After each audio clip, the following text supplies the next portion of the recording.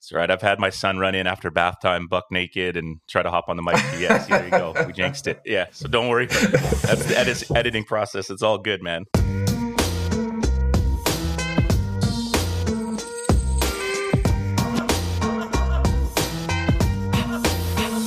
He's bobbing his head. I like the energy already. Don't be afraid to spit some bars if you feel like so, sir. That's just in the shower, man. Welcome back, ladies and gentlemen. Looking forward to this episode of A Hoops Journey. Not a man I want to say slept on, but a man I want to bring back to the Canadian people. This makes me feel really old as I look at him aging very well. He doesn't know, but when I was a young buck starting out my coaching career and had the opportunity to coach the BC team, he did some damage on us at the U17 Nationals. Yeah, at the Canada Games. Yeah. And kind of had my eye on this name since then because I was so impressed with his skill set and his ability to play the game. And this is going to be fun. We're in the middle of March Madness. We have a former Syracuse Orangeman with us, sixth man of the year, first team all Big East, made the tournament 3 times, I believe. Four. There we go. Drafted in the NBA, a real hoops journey, all the way down to Maine and the Red Claws to overseas. And now the cool part, if you follow him on his Instagram, giving back to the game and getting involved in the coaching. So, he's got that sickness that we all do. Because only this. But we have none other than Mr. Kris Joseph with us today. How are you, sir? Good, man. I appreciate it, man. I appreciate coming on. I appreciate you bringing me down memory lane, too. Those Canada games were amazing. So just you saying BC, of course, Rob Sacre was my guy, still is to this day. So you bringing that up really brought me back there. Yeah, man. Shout out Big Robbie. He was so fun to have on the team. What a character that guy is. I could imagine. I already know. Rob is the man. Seriously, he really is. Yeah, he's a good dude. And then it's your fault. You messaged us when you heard the episode from Olga, the legend herself. And then I was like, man, we've got to get this guy on. So how's life, man? How's life treating you? It's been a pretty wild 1.5, 2 years for everyone. You got a young family. How have you been able to find balance and what's going on in your life these days? I can't complain, man. First and foremost, I'm healthy. My kids are healthy. My fiance, she's healthy. So that's first and foremost. So I'm happy about that. You mentioned, it being wild the last couple of years. And, you're right. Everybody had to make adjustments. I remember when I was in France playing in Pro B when, COVID broke out initially. And I was stuck there for a while because all the flights going back into Canada were canceled. So it was kind of wild for a bit. I was fortunate enough to, that following year get a gig playing in Spain, in the second division in Spain. So that was cool. I wasn't expecting to go anywhere because I was actually hurt that year in France and I was able to pick back up and play. But today I'm doing well. I do a little bit of podcasting, I guess myself. Me and former Syracuse alum Eric Devendorf have the Devo show that we got going on Q Sports Talk. So that's pretty cool, especially during the season when we could recap games and, speak to some of the guys. And we have guests on. We had Hakeem Warwick, of course, who, like you mentioned, the NCAA tournament is going on. He had the historic, iconic block against Kansas to seal the deal in 2003. We had one of my favorite rappers on there, Jadakiss, on there. So, and he's a big Syracuse fan. So having him on there was super, super dope. So I'm just kind of figuring things out. I think my playing days are behind me now, unless something spectacular, fantabulous comes up. You know what I mean? And I go back overseas or I go somewhere in Asia. But for now, I'm looking ahead and I'm, like you mentioned, giving back to the game that gave so much to me, opened so many doors for me. So I'm training kids here in Montreal. I train kids, Kris Joseph Hoops. I'm going to be coaching AAU this summer with the Red Rush program, who was, created by this guy named Denberg Reed, who went to McGill University. I'm sure Olga knows him as well, but a legend here in Montreal. So just really jumping into the coaching thing, man. And, I'm enjoying it, giving back to the game. It's really, the gratification for that is huge. You know what I mean? It was one thing playing, you feel good playing, but giving back and seeing the light bulb click in a youngster's head, I never thought of it this way. And just them seeing small details. And again, me being able to play as much basketball as I did in so many different places, learned, was coached by so many great coaches. All this knowledge is in my head and it's only right that I give it back. Good for you, man. Pay it forward.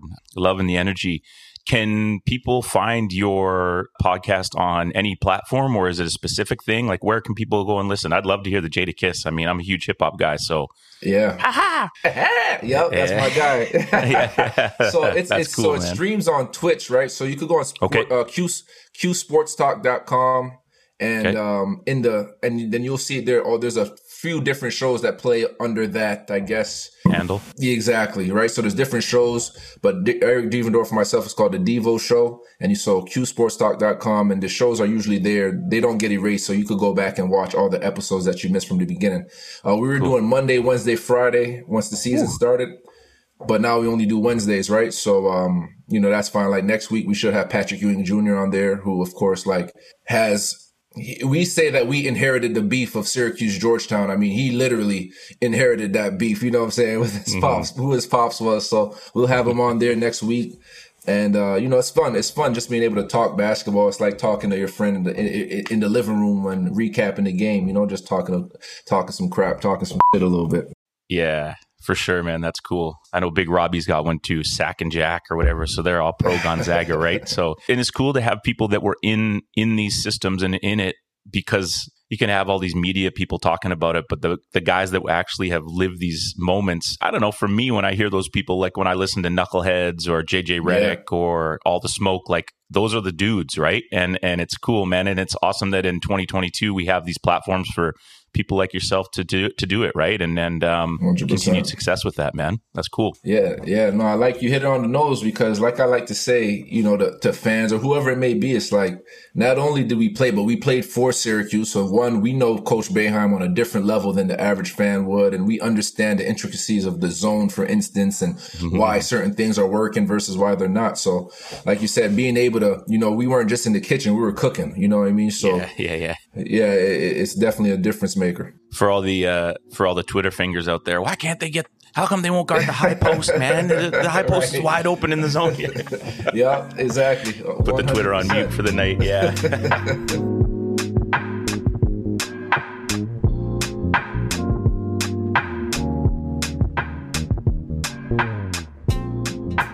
Well, let's jump into it, man. Tell the people about yourself as a young buck growing up, your situation, and then how basketball sort of started to come into your life a little bit. All right. So growing up, Montreal, Quebec, not by no stretch of the imagination was it a basketball city, especially, in the early 90s or throughout the 90s when I was growing up. So I initially started, like any younger brother, just following my older brother Maurice around. And at the time, he was like, hang on. Whoa. Maurice Joseph is your brother? Yeah, that's my older brother. Yep. Dawson College, Maurice Joseph? Champlain College. Yep. Champlain. He went to, Champlain, Michigan State, Vermont, coaching at Richmond now. Yeah. Man, we should have done more homework. We were too busy thinking about you.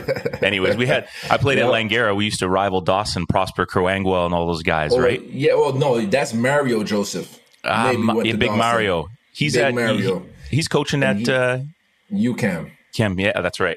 Yeah. Yep. So he's coaching at UCAM. So Mojo, my brother. So, I grew up following him around. So whatever he was doing, at some point he was big into street hockey. So guess what? I was into street hockey myself. So we'd go out there, get the little sticks from wherever with the plastic, bend them real nice, you know what I mean? And get going. And then we always, cause again, I have to make the point again that Montreal wasn't a big basketball city at all.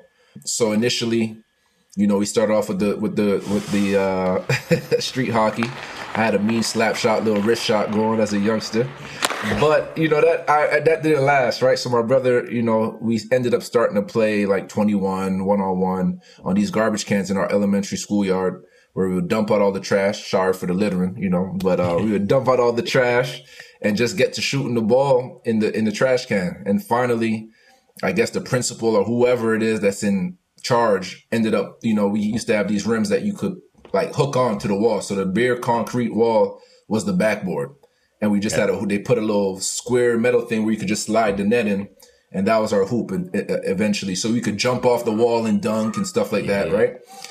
And then when they saw how dangerous it was, because now we're playing 3-on-3 and there's a brick wall right there, right? They said, okay, let's take off one of these dodgeball courts or whatever you want to call it and set up a full court, in the schoolyard. So I'd like to say that, my brother, myself, and all the guys that were playing basketball are the ones who forced their hand into giving us a basketball court in our schoolyard. So, again, my brother taught me the game. So if anybody asks me till this day, I tell people he's my idol. You know what I mean? Because he was, the one that I looked up to. He showed me the game. I'd follow him around. We would be watching NBA on NBC, Michael Jordan. Then he introduced me to Kobe and the Lakers. So I'm forever indebted to him in that sense, where he put the love of the game inside me. You know what I mean? Like, he's the one that made me watch hoops and made me fall in love with the game. Just seeing how he played it, how passionate he was about it.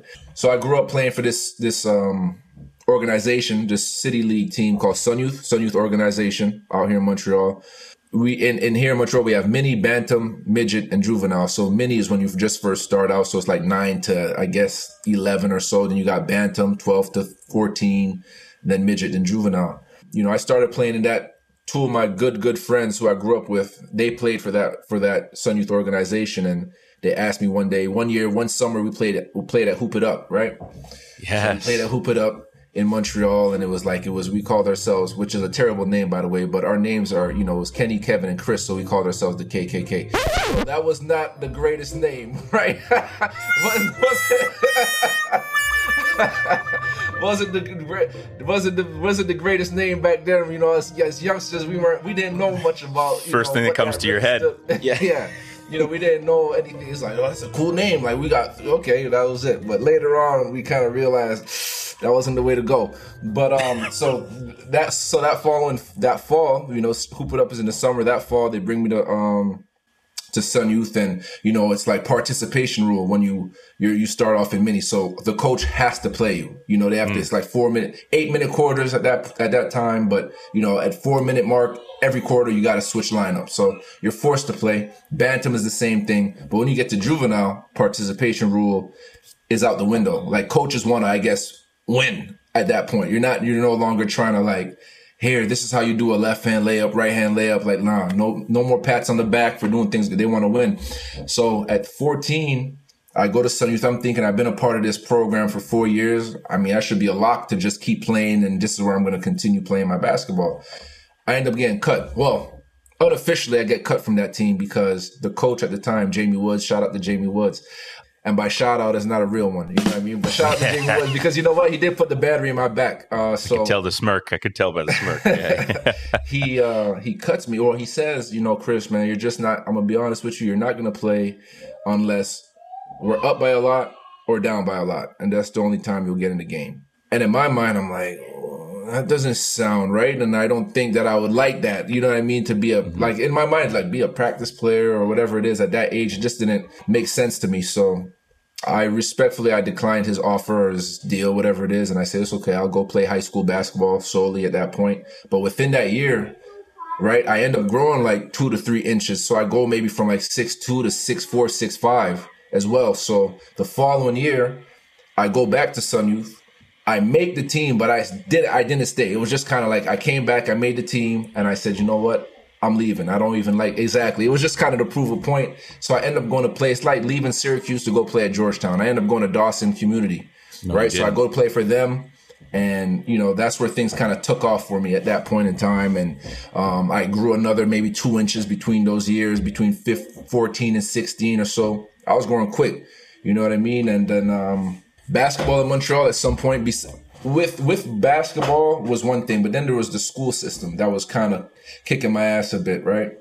And the French was getting to me. Then I wasn't having as much fun playing basketball because I felt like, all right, I need another challenge of some sort, and I was granted the opportunity to go play basketball in the States. And I finished off my high school in the States, and I don't want to move too fast, just so that, I know you want to plug some questions in there. But so I leave Montreal and I go to DC for 2 years. And, that's where the next chapter, I guess, of my young basketball career started.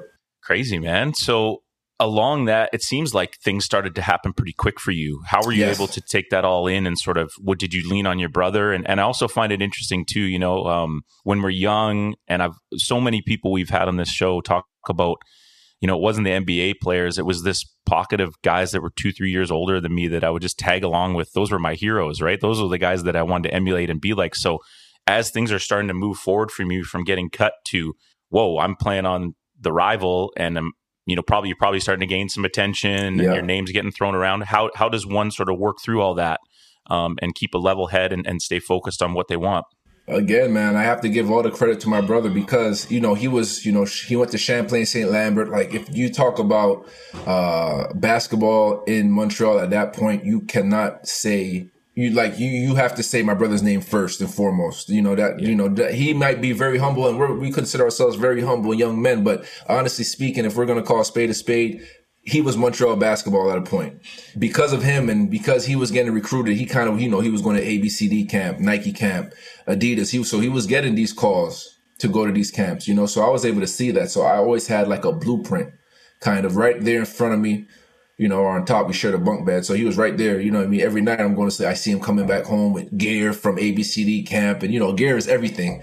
You know what I mean? So him being who he was and being able to keep me level-headed. So even when I got to DC, he was at Michigan State at this point, and obviously I had never been through the recruiting process, things of that nature. Just getting my first letter, we all knew, you watched Through the Fire, Sebastian Telfair. You watch these documentaries, or you see these movies, Blue Chips, whatever the case may be, and you see, okay, this is how it works. You get college, colleges are interested. But in Montreal, I don't know if it's like that everywhere in Canada, but for sure in Montreal, like, these thoughts are so far beyond our imagination. Like, who's getting a letter from Montreal? It was just weird. Like, it didn't happen very often. We weren't like a BC, or we didn't have guys, or like Toronto, obviously, guys going to play Division I basketball, high Division I basketball, right? No notable guys except who was his name, Bill Wellington, but he went to St. John's, and he, obviously world champion in the NBA and stuff like that. But we weren't able to reach that, touch him, and you know what I mean? So it was very different. Can we talk about, you mentioned the school system. Can we talk about how y'all cheat with the grade 13, man? CEGEP? Come on now. That CEGEP, yeah. I still to this day now, did you play? So did you leave in your senior year? Okay, yeah. Yeah, I left, so I didn't play CEGEP ball. So I do know that a lot of people consider it a little cheat year, not a gap year, not a leap. No, it's just a cheat year so you could get extra schooling. But yeah, is that the reason why that you left? Was because obviously you felt going down to the States was going to be better for your career and you'd get exposed to more? Was that the main reason? Was that and how? No, what was that process like? Because you're not old, but you're not. You're not young anymore. So this is still a new thing for someone like yourself. And how do you know that going to Washington, D.C. is the right move for you? And how do you feel comfortable? Because that's a big jump for someone your age, right? At such a young age to trust a whole bunch 16. Of other people. Yeah. I was 16 years old, so I was young. I just knew, honestly speaking, that if I stayed in Montreal, it wasn't going to be good for me. You know what I mean? And I tried to leave to go to D.C. the year before. But I was 15. My mom wasn't having it. And I literally begged her for a whole year, from 15 to 16. Literally, just was like, I have to leave, please. Like, you have to trust me. I know it's hard I have kids of my own, today, and I can't imagine my son or my daughter saying to me at the age of 15, 16 years old that they want to leave to go to another country. Not just another city within Canada or whatever the case. They want to leave and go to another country, and I have to let another family care for them. You know what I mean? So it was really, shout out to my mom, seriously, because she is the one who had to okay the move, or else she could have been, if she said no, it was no. There was no fighting her about it. Yeah. But she, it was many nights talking to her, explaining to her while I was crying, tears in my eyes, just imagining my life if I stayed in Montreal. It was a scary thought. At 16, I'm like, listen, it was a mix of the French school system was not for me. And this is outside of basketball. Is that common? It is. I was wondering that. Yeah. It is. It is. And it's obviously easier for, I guess. And I mean, even if you grow up and French is what you grew up speaking in the household, it's still hard for some of those guys, Yeah, fair enough. So even outside of basketball, it was one thing that I felt like I've surpassed the Montreal talent pool, and I wanted a new challenge for myself. But even getting, you're 16 years old, you're hanging out, you might be getting into some stuff that you shouldn't be. It was just bad crowd, et cetera, et cetera. I still had that presence of mind to know that, okay, whatever is going on is not for me. I had the blueprint right in front of me, my brother who was at this point at Michigan State. So it was no reason for me to sway away from what I know is right for me, right? So once I explained it to her, she finally said yes. It was still tough, homesick. Again, mind you, I'm going to a family who doesn't know me. I don't know them. Like, I just know that the school found me a family. And at that point, shout out to Simona. That was her name, Simona Mayfield. She accepted because she was like the team mom, right? That's what they called them. She was like the one, like she would cook meals on game days for the whole team, you know, and so she was a team mom. So that initially they asked her if she would like to take in a Canadian. And she tells the story that she thought I was going to show up to the school. She thought I was white. You know, she thought I was a white kid because like they didn't, I guess like it was so, to me, it's so ignorant, right? But not her, but just the American, like, their way of thinking, like, do you live in an igloo? You know how many times I heard, do I live in an igloo? You know what I mean? I'm sure you've, and I'm sure you've heard it a lot of times too. So little things like that, she thought, you know, so for me to leave and go there, I'm nervous. I'm homesick. I'm leaving you know, I'm still a baby now thinking back. I'm still a baby for real. But I just knew that was the move that I had to make in order to make my dreams or whatever I had in my mind like a reality. Because I'll take you back a few years before that. I'm 14 years old playing for this. The RCMP had an AAU basketball program called the Bisons. So I'm there. We're at a practice one day, and I'm 14 years old. You know, that's when I get my first little growth spurt. That summer, I go play for the Bisons. I'm 6'4", 6'5". And at this point, Carmelo, now, for those who think that when I say Melo, I'm talking about LaMelo Ball, just in case of the, you know, I don't know which age. No, I was talking about the Carmelo Anthony, right? The triple OG, yeah. Exactly. So I'm 14 and I'm talking to my homeboy, Kasani, and I tell him, you know, we had just lost, we're playing pickup during practice or whatever it was, and we just lost. So our team's on the side and we're sitting on the mats. Like there's some mats and we're sitting down. I remember it like it was yesterday. I turned to him random. I'm like, yo, so this is my exact words. I'm like, yo, bro, you know I'm going to go to Syracuse one day, right? So he when I say he bust out laughing. He's putting it lightly. Yeah, exactly. He's laughing like I'm talking, holding his stomach.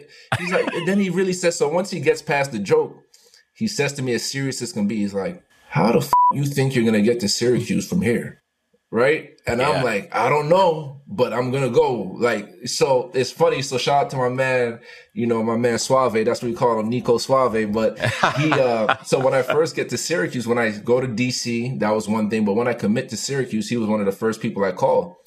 And he just couldn't believe it. He's like, you told me this 3 years ago or however many years ago it was at the time that I committed. So just to show you, even your friends, you tell your friends, someone who I love, they'll laugh at you because back then anyway, because it just doesn't seem, it's not realistic. Right. That was just my fault. I had to rewind one time, but, so I get to DC. I love it. I get to DC and, you know, it's a whole new world, obviously, but I know I'm there. For me, it was like I'm there on a mission. I understand that I'm staying with people I don't know. I'm not a hard kid to like, you know, I'm respectful. I grew up, you know, my parents raised me well. I knew there wouldn't be no problems in the household, but I was nervous, let's just say, about the hoops. Cause you hear, I played in the States a couple of times growing up, but now I'm going to be there for a whole season and I'm excited. I'm nervous. You know, I'm playing in the WCAC, which at the time, maybe still today is regarded as, you know, one of the best high school leagues in the East Coast, right? So you got DeMatha Catholic, you got St. John's, you got Paul VI.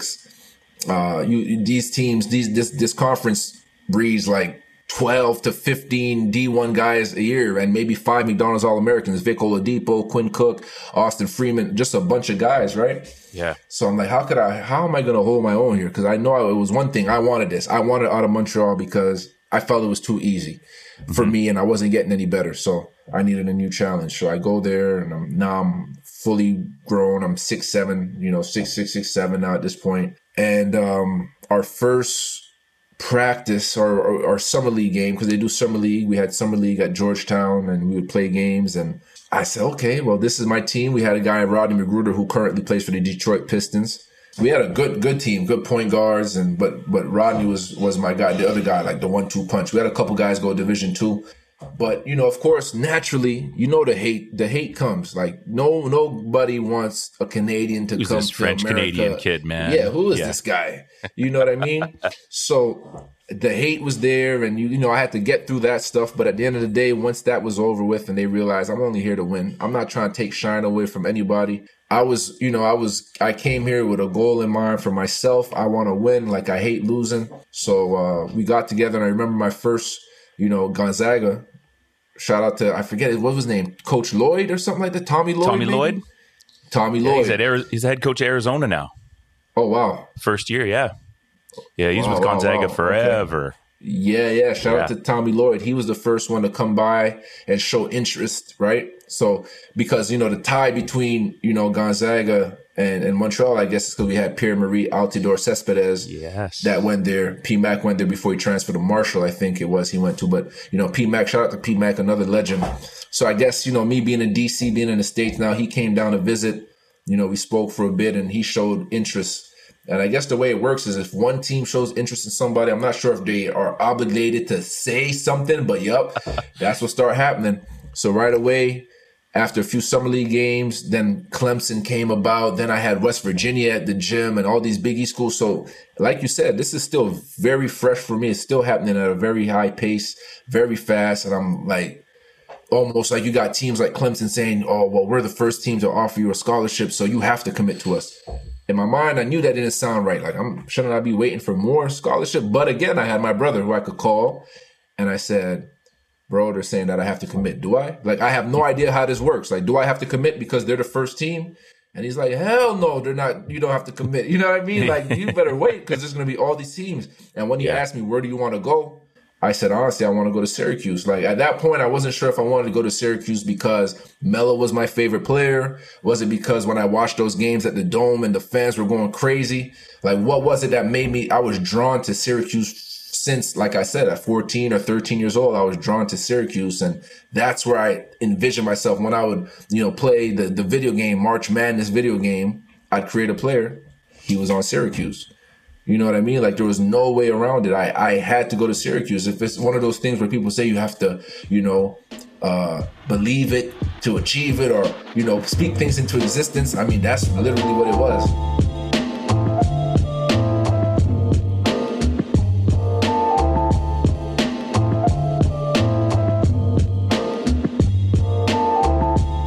No, I hear you, man. To age you, well, so I'm Florida, but Hughes is like I always loved Syracuse, but for me, it was Derek Coleman, Ronnie Cycli, Sherman Douglas, right? Those guys, man. Yeah, John Wallace, and shout out to the Cuse, man. That love that we have, that brotherhood, like when they used to come back to school, and even till this day, being able to talk to those guys, Lawrence Moulton, John Wallace, Derek Coleman. When you see them, it's all love. Like, it's those alum, like, they mean everything to me till this day. You know what I mean? They gave me so much game, so many gems, how to succeed at the college level. I guess because, once they see the potential, obviously they're looking at their school, their alma mater, and they want to see who's doing well, who's there. They take a liking to you and they take you under their wing. It's amazing. Yeah, man. I think it's very cool. As funny as the story is about you and your buddy just sitting there and you say in Syracuse. So how did you maintain that? And it's no surprise. I mean, anybody that gets to the level that you're at, they have like an extreme inner confidence, right? And a swagger about themselves, whether it's shown or just internalized. Like people like yourself just think differently, And then between 14 and 17 and actually getting to the Qs, is it writing things on the wall? Is it just a mental thing 24/7? Like, this is what I want. Just want to dig into your brain and your mentality from there out to, I know you said speak into existence, but how does that continue for you? And how do you stay hungry on that path? Well, because like I said, so getting there, Tommy Lloyd giving me that first taste of, you want more of it. You taste blood, you want more, right? Yeah. So he's a large part to play because, I could have went to D.C. and maybe nothing happens. Maybe I don't pan out. Maybe I can't. The level I thought I was at was not the level that I really was at, because it's one thing you're playing in Montreal and you feel like you're dominant. Going to the States where you got McDonald's All-Americans, and that could be intimidating, I guess, at that point, because I never played against or with a McDonald's All-American or against you know what I mean? So where you have 16, 15-year-olds like on a weightlifting program. I never lifted weights in Montreal, you know what I mean? So it was very different. But again, getting that first taste, Tommy Lloyd showing interest, Clemson offering, having those schools come to the gym, and I knew they were coming to the gym for me, having Big John Thompson, come to the gym and, with the towel and all that and just being there. And I knew, because he went to Archbishop Carroll, which is the high school I went to. So, and Georgetown was literally down the road.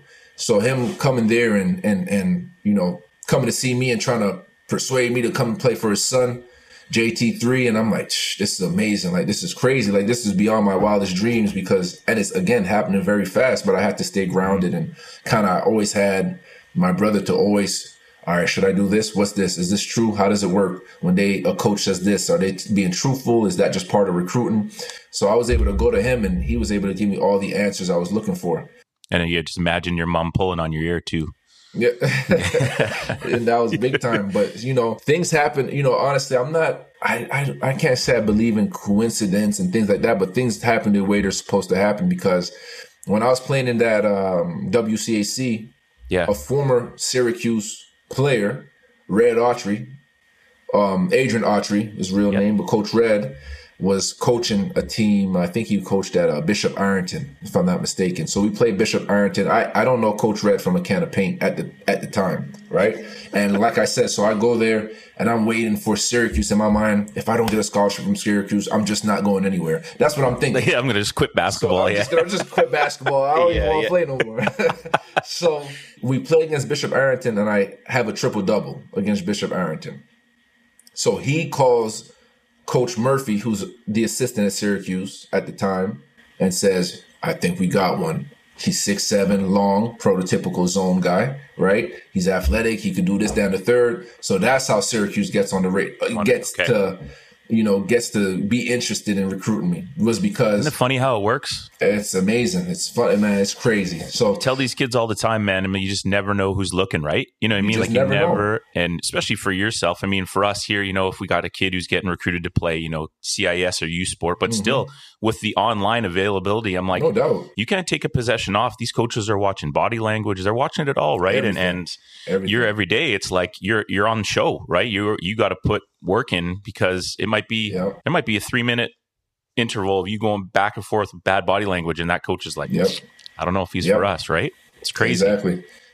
Yeah, that's a cool something story. You said was Lawrence Moulton always used to say, every day is an audition. You know what I mean? He would say every day is an audition, whether it's practice, whether it's pickup, whether it's whatever. Every day is an audition. So you got to make sure you wake up with that mindset that don't matter who's there watching. It doesn't matter who you think is there watching, because there could be, there's undercover cops, there's undercover recruiter. They dressed in regular clothes. Like, you don't know who's in the gym, right? So every day's an audition. So that's how I get on. Shout out Lawrence Moulton, by the way. Shout out Lil Moulton, man. Former Vancouver Grizzly. Bucket. Yep. Poetry. Bucket. Yeah, poetry he was. Motion. Yeah, man, he's a bucket. So that's how Syracuse gets on the radar. Cool. And like, the rest is history as far as like going there. I was ready to commit as soon as they called me. You try to play it cool. The story. Oh, I tried. But my coach at Carroll, Coach Perot, he knew how much I wanted to go to Syracuse, because I had voiced that at this point. I knew that I was bringing a lot of attention to the school. I get there, we ended up getting like a Nike, going into my second year. So I did 2 years there. Last years. My second year, we get like a Nike sponsorship and things like that. So obviously we had a lot of attention. You guys are nice. And we got right, man. Me and Rodney Magruder, we were putting in work. But shout out to RG. So the day happens, he tells me, hey, Kris, man, after practice, I need you to come to my office. Immediately, I'm like, damn, I know I didn't do nothing bad at school today. So what could this be about? You know what I mean? Like, I was cool, no detention, no demerit points, no nothing. So I go to his office. And he goes into his drawer and he pulls out an orange envelope. Now, I know Clemson been on my case for a little bit, but then the only other orange school in my mind was Syracuse. So when he hands it to me and I flip it over and I see the navy blue shiny F's on there, I said, oh my God, this can't be real. All that was an interest letter. But to me, that meant the world. You know what I mean? That meant the world. So that the fact that Coach Rob Murphy took the time, he wrote a letter, which obviously now I know he probably sent 100 of those out weekly. Who knows, right? But I got one. That moment didn't matter. It did not matter at that moment. Matter. So, so I got that letter. I was excited. I was smiling from ear to ear. And from that point on, like, he was really, on me. Coach Murphy was on me. He would call. I spoke to Coach Boeheim on the phone. And little did they know, I was just waiting on them to send the offer through, because I was committed no matter what was going on. I had no idea if what the playing time situation would be like. Nothing. I just knew. I said at 14, 13 years old, I was going to Syracuse. Here this moment is 4 years later. I gotta go there. There's no, if I have to transfer at some point, I'll transfer, but I'm going to Syracuse. what's an initial phone call like with Coach Jim Boeheim as a 17-year? Is it, your heart's racing, you hear that voice, racing. Like, hey, Kris, how you want to say the right thing. Exactly. Try not to pass out. You want to say, like, he's like, yeah. So, because he, funny enough, like the coach, the assistants are the ones telling the coach everything about you. He doesn't know much. He's so busy. Now that I've been there and see now how, man, he don't got time for none of that. Don't you find that crazy too? Like the amount of trust these head coaches have in their assistants. Like there's got to be some serious, like, because at the end of the day, he has to answer to that, right? He has to answer to bringing you to campus. No one's gonna be like, oh, well, the second assistant brought you in, and the media's they're going to go right to the head coach. So I've always found that when you get to these levels, it's super intriguing of the trust that's there, right? I mean, this is big time basketball, man. We're not. Oh yeah, that's not a joke. Yeah, no, that's why I always think that too. The trust, and that's why I guess that it comes with also your the work that as an assistant, like, you have to, if you've been bringing in McDonald's All-Americans, et cetera, he's going to trust you, and these guys been there for a while. But it is crazy to think, like, I know nothing about this Kris Joseph kid, but if you see he's good, all right, well, I'll believe you. I'll take your word for it. It's nuts. So I first get on the phone with him. See him in September. Yeah, right. We get on the phone and like we're on, I guess maybe they're in the office together. I'm not sure how it is, but I was talking to Coach Murphy. He called and next thing he's like, hey, here's, Coach Boeheim is here too. He wants to say a few words. He wants to say hello. He's like, hey, Kris, how you doing? I'm like, this is crazy. This Coach Boeheim, like Hall of Famer. You know what I mean? My heart's, like you said, my heart's racing. I think I started sweating. I'm sure I did. You know what I mean? And he's just talking to me and he's regular, he's like, well, I wasn't committed at this point yet. He's like, right. We're very interested in you. We feel like you fit the Syracuse, mold and you're long for the zone, but he's probably just reading off a list of 6'7", 215. You know what I mean? So he's just probably reading, never seen me play, never seen me put the ball in the basket yet.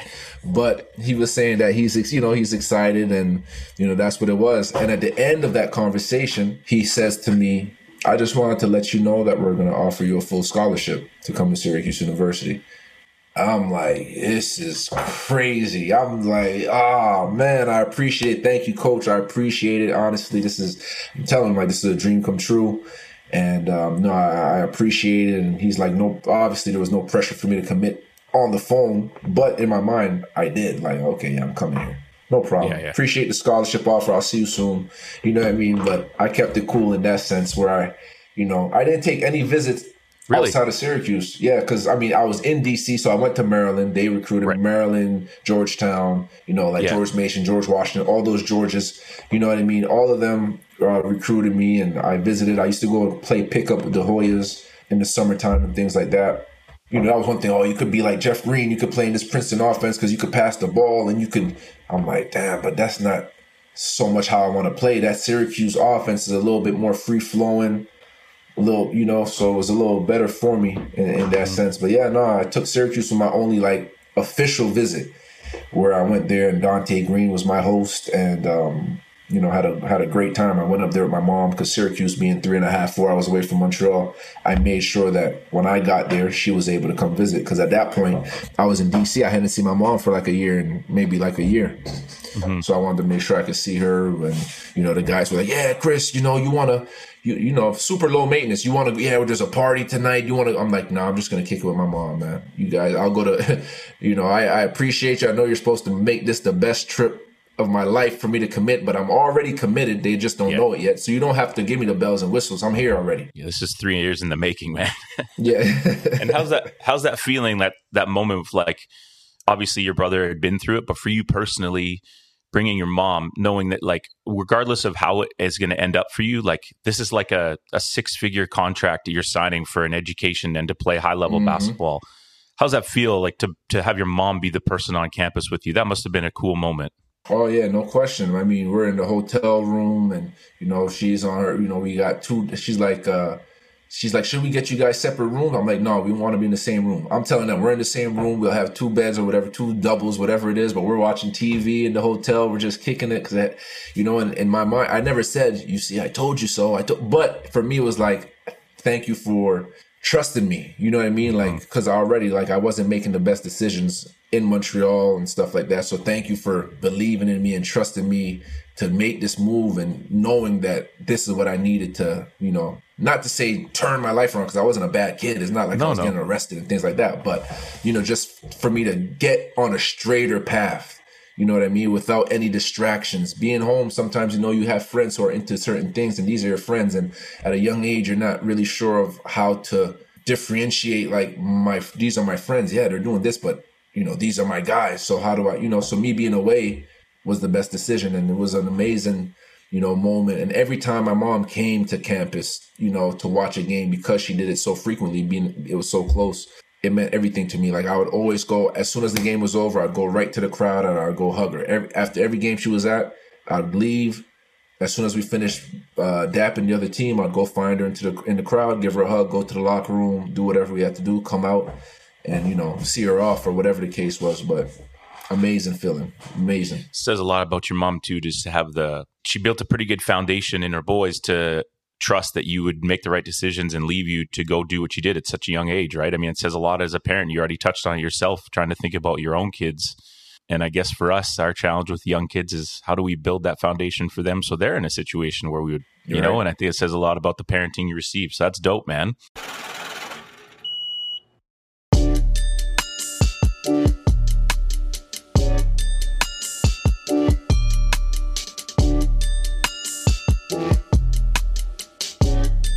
You walk onto that campus, practice starts. How does it go from a dream into a reality? Was it a first practice where it was like, okay, this is big boy ball now? And I mean, let's let the people know you're pretty, you know, you talked about the one coach putting the battery on your back, but like, you can flat out hoop, man. So like, you belonged. So you know you belong. I mean, you made the NBA. You know, you're a sixth man in this conference. Like, I remember watching you. You're doing your thing out there, doing damage too. You know, for 4 years. So I do appreciate the humble approach, though, man. Like, you don't get that vibe from you, but I can sense in your body language, and that's why I like doing this on Zoom. That is like you are. You know, you can pick it up on people, but those first few weeks on campus and getting training, you're talking about good thing you're down in the States. We had Big Todd McCullough on the show. I don't know if you remember Big Todd. Yeah, of course. Yeah. And he talked about how, like, you know, first week on campus at UW, he's like never lifted a weight in his life, right? He's like falling over, barely tie his shoes. We're going to have a little flashback to episode 36 with Todd McCullough. And then we finished the workout. My arms are dead. I can't feel them. And they're like, okay, guys, we're going to go run 5 miles. I'm like, you guys are insane. So now I have my running shoes on at this time. And so we go run this outdoor trail and we start the run, the whole team, 12 of us. And immediately, like, I fall back, and 2 of my teammates, they're walking with me in solidarity. I'm like, you guys go. I didn't do the necessary fitness to be ready, so I don't want you guys to get in trouble, so you guys go, I'll be fine. So they're like, fine, buddy. So they just sprint off like gazelles, and then we get done, and they're like, okay, guys, we're going to SPU, Seattle Pacific University. We got 2 hours of scrimmage. I'm like, you guys are crazy. So we go to scrimmage, and I go to put my shoes on, because you have to put your basketball shoes on. So I've got the runners on now, but now I've got to put on the basketball shoes because we're going to play basketball. But so you like lower yourself down to the court, and my arms give out because there's no strength, and I hit my head on the court. And now I get my shoes on, and now I can't stand back up because I'm just rolling around like a beached whale. But I can't even, if you're going to stand up, you got to like push your body up. I'm not like a surfer. I can just pop up. So it takes everything that I have, every ounce of strength, just to get to my feet. And they're like, good job, center from Canada. You can stand up. Let's play. And now I can't hold the ball. I can't rebound. I got a ball, and I would like shovel it to the point where I'm like, here, come take this thing. And then they gave me the ball in the post, and I heaved it like a two-handed under the basket, like a Barry shot, and it went in. And I scored 1 basket in 2 hours of pickup against a D2 team. And then we're driving home in the van, and the guys are like, they're trying to be supportive, right? But I know they think I'm horrible because I've never played that bad in my life. I dropped 50 in the provincials, baby. And so then I'm like, guys, I'm actually not as bad as what you saw today. And they're like, oh yeah, no, of course you couldn't be, no. And then like a week later, when I'd finally recovered, they're like, oh yeah, we totally thought you were the worst player we'd ever seen. But then I made it to the NBA, so it's okay now.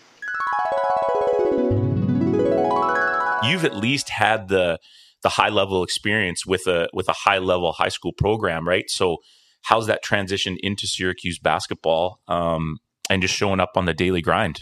Yeah, no, it's crazy because you think that you're lifting until you get to college. And, because now it's Say like it louder for the people coach. In the back. Say it louder for the no people doubt. in the back. Yeah. So in high school, it was our assistant coach maybe finding these programs on Google or whatever it was or however it is that he was doing. But like I get to Syracuse and, it's like you go through administration, you're doing you have to fill out your stuff and then you go right to the gym and you meet the equipment manager, shout out to Swirls, and he gives you your first set of gear, your loop, you know what I mean? Your first gear loop. Timeout here. I'm giving you timeout signal. Well, did you reference like the equipment dude, man? These are the most vital people in the room, right? Yeah. You still remember you're already shouting them out. You're like, this is my guy. Yeah, I need this guy. I need my guy. Yeah. I need this. I need that. Like, those are your people, right? This day, I still get the nice little care packages from Syracuse. So whatever the gear is, they hook your boy up. So you get, pair of sneaks, you get your loop, your dry fit, the jersey with the 32 on the back. And I'm, this is crazy. This is, again, another moment where I was like, I can't believe I'm here. You know how many days I woke up and I'm like, I can't believe I'm in Syracuse, New York, playing for the Syracuse Orange. This is nuts. Like, I would tell myself this all the time because this is not normal for me or from wherever I came from. This is not the norm. So it's pretty wild. So the first day we figured all that stuff out. But, we have a guy named Paul Harris who plays my position as a 3. Paul Harris was supposed to be a guy who was able to come out of high school. He's from Buffalo, New York, and played for Niagara Falls High School with Johnny Flynn. And like, he was everything. Shout out Griselda. But the year that you a Griselda guy? I mess with Griselda, man. They're tough. Conway's coming out here. I'm gonna go see him. Oh, is he? Yeah, he's coming out in like a month. I'm the 44-year-old old head in the back who should be asleep, but I gotta go. I need my live music back, man. I need my live music. Oh man, shout out to Griselda. Yeah, no question. Sorry, I shouldn't have cut you off. That's no. That's all good. No, that's solid. I rock with Griselda, and Jadakiss was actually saying that he likes Griselda and Benny the Butcher and those guys too, and that's what keeps him going and things like that. Yeah. But nice. So Paul being there, he's a junior going into his junior year that year, and this guy is like I said, you think you're lifting until you go to a college campus and see a guy who's been lifting for 3 years. You know what I mean? And it's like a man. Whoa. You know what I mean? A man. So we're playing pickup, and he wants to immediately go to the gym. So there's me, and who I got recruited with was a guy named Mookie Jones. So we go to the gym, and we're playing like full court 1-on-1. And I'm talking about I can't get a move off on Paul Harris. I can't get a move off. I'm going between to my Iverson crossover, and he's calling out crossover. And I'm like, oh, so now I'm like, he knows I'm about to cross over, so let me do something else. Now he's picking my pocket, going back the other way, dunking, yelling, talking shit. And I'm like, damn. All right, so let me reevaluate this. I wanted to come to Syracuse, but maybe, like Siena was a good school maybe for me, I'm like, let me reevaluate this thing, right? So what's this CEGEP thing about? Maybe McGill, not too bad right now. You know what I'm saying? But you know what? It just took for me to get adjusted to it was faster. You know what I mean? Like they were obviously stronger. My first lifting session. It wasn't nothing crazy, but it was just the manner of which, so this guy, we shout out to Ryan Kabilis too. He's still the strength coach there. We get with Ryan and he's writing you up this program, and I'm seeing so many sets and so many reps. I'm like, what's going on? So we're doing upper body, lower, we're on the Vertimax, we're doing all kinds. The next day, man, it was I couldn't get out of bed. I'm like, this can't be life. It can't be. This can't be what it's gonna be every day. It's nuts. But obviously, your body not used to things, used to this, amount of work. And, slowly but surely, when I was able to catch my routine and now I'm getting stronger and I'm playing every day with Paul. And, Paul, I guess at the time, he wouldn't say it, but now he would say he was kind of getting me ready for the role that I later ended up playing for Syracuse, right? Because he knew he had the faith in me. He liked my game, just the smoothness of it and all that. But he was just prepping me. You know what I mean? So if I could get past Paul Harris, man, who's a lockdown defender, I don't even think he should have came to Syracuse because of how well he plays man-to-man defense. And, we don't get out the zone. But this guy was a dog. Paul Harris is a dog till this day. You know what I'm saying? And I was able to play him later on in my career when I was in Italy, played him once in France, but he's a flat-out dog. So it was tough, man. Those first 2 weeks, I would say I was really reevaluating everything. And I had my roommate at the time, Wes Johnson, who actually played with Rob there in LA.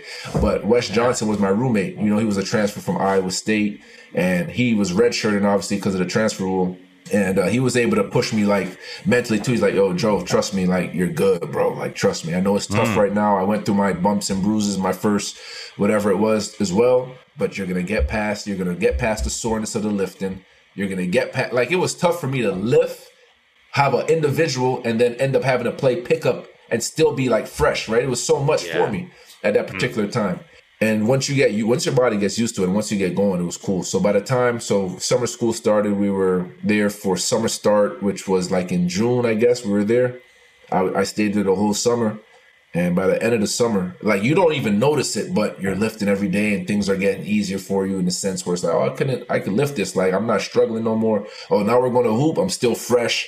You know what I mean? Like you're eating different. You know, you got like a nutritionist, which is, you know, your strength coach at the same time, writing you program what you should eat, what you should be doing more or less of. And, you know, they take care of you. That was a whole new world too. You know, they have food for you after training and stuff like that. So as soon as I was able to get past that, I knew that I belonged for real because we started practice and it was just one of those things where I wasn't going to play many minutes because we had Paul Harris there who was going to get the bulk of the minutes at the 3. But I still played a decent amount as a freshman, my role obviously wasn't so big, but I played a decent amount, man. And I mean, there was times during the year that I felt like I wanted to transfer, but it wasn't because I didn't feel like I belonged. I felt like I should have been playing more. And like, when is my opportunity going to come? Because I'm thinking in my head, Paul Harris, he's a junior. He still has another year left. Wes Johnson, who is NBA ready right now, plays my position. So if he comes in, where's the minutes going to be for me?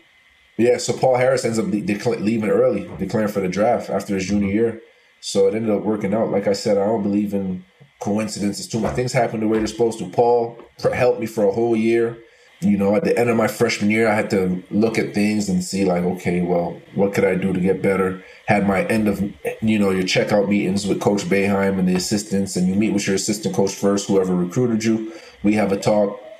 Then you go meet with the big boss man, Coach Boeheim, and he basically was like, you know, Kris, you have the skill, you have the talent, but he told me, he was like, you're too fat.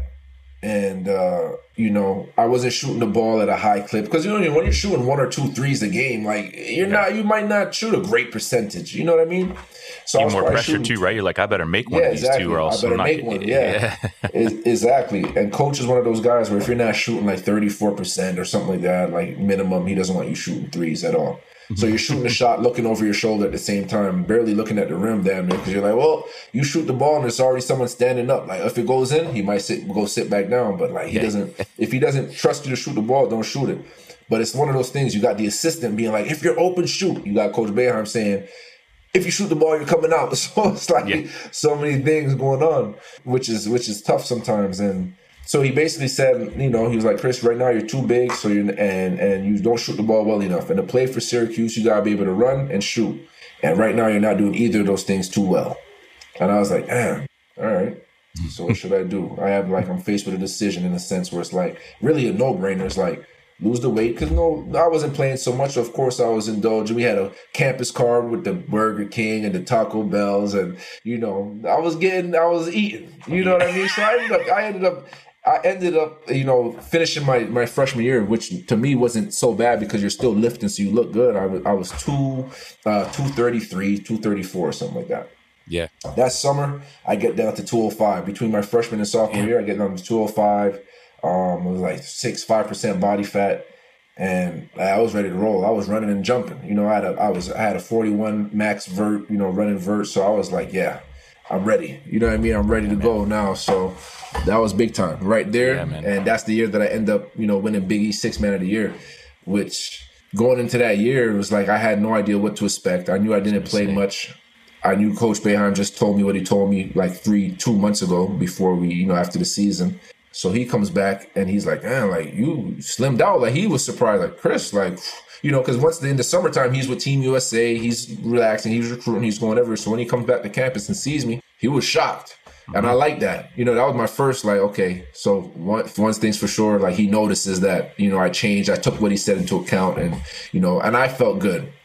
And, you know, Paul Harris was gone. You know, he declared for the draft after my freshman year, so I knew there was minutes available. Wes Johnson was going to be playing, but I knew that we could, you know, maybe be a 3-4 kind of punch or whatever the case is. But I end up not starting, which, okay, cool, that's one thing, but what can I do? I'm not starting, but maybe I can come off the bench and make an impact. You know, I was big on Manu Ginobili, Jamal Crawford, like seeing guys at the next level be very pivotal parts to a basketball team, even if they're not starting. And I finished a lot of games. So when the season started and, you know, I was coming off the bench, I would try to, as soon as I get in there, try to make something happen immediately. Like, you know, we're playing zone. I'm being as active as I can be. I'm getting out in transition. I'm dunking the ball. Like, this is something that nobody was able to see the year before because I wasn't getting those opportunities. And once I established my position as I'm going to be the first guy off the bench, it was a done deal for me. So now I'm playing like meaningful minutes, meaningful games. Like I'm scoring. I'm third on the team in scoring behind Wes and Andy Routens. Shout out to Andy. You know what I mean? So now I'm averaging 11 points or like close to it, 10.6, 7 or whatever it was. And like, that's big time for me.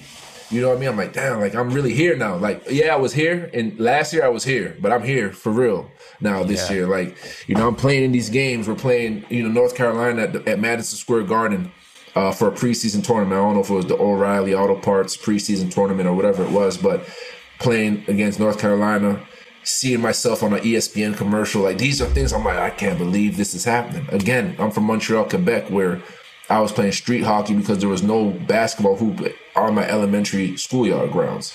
You know what I mean? So that was big time, man. Hoops journey, man. That's a hoops journey, dude. Yeah. I think it's cool too. You've talked a couple times early on before you're arriving Syracuse. You talked about the team and you mentioned the word like family and culture and stuff.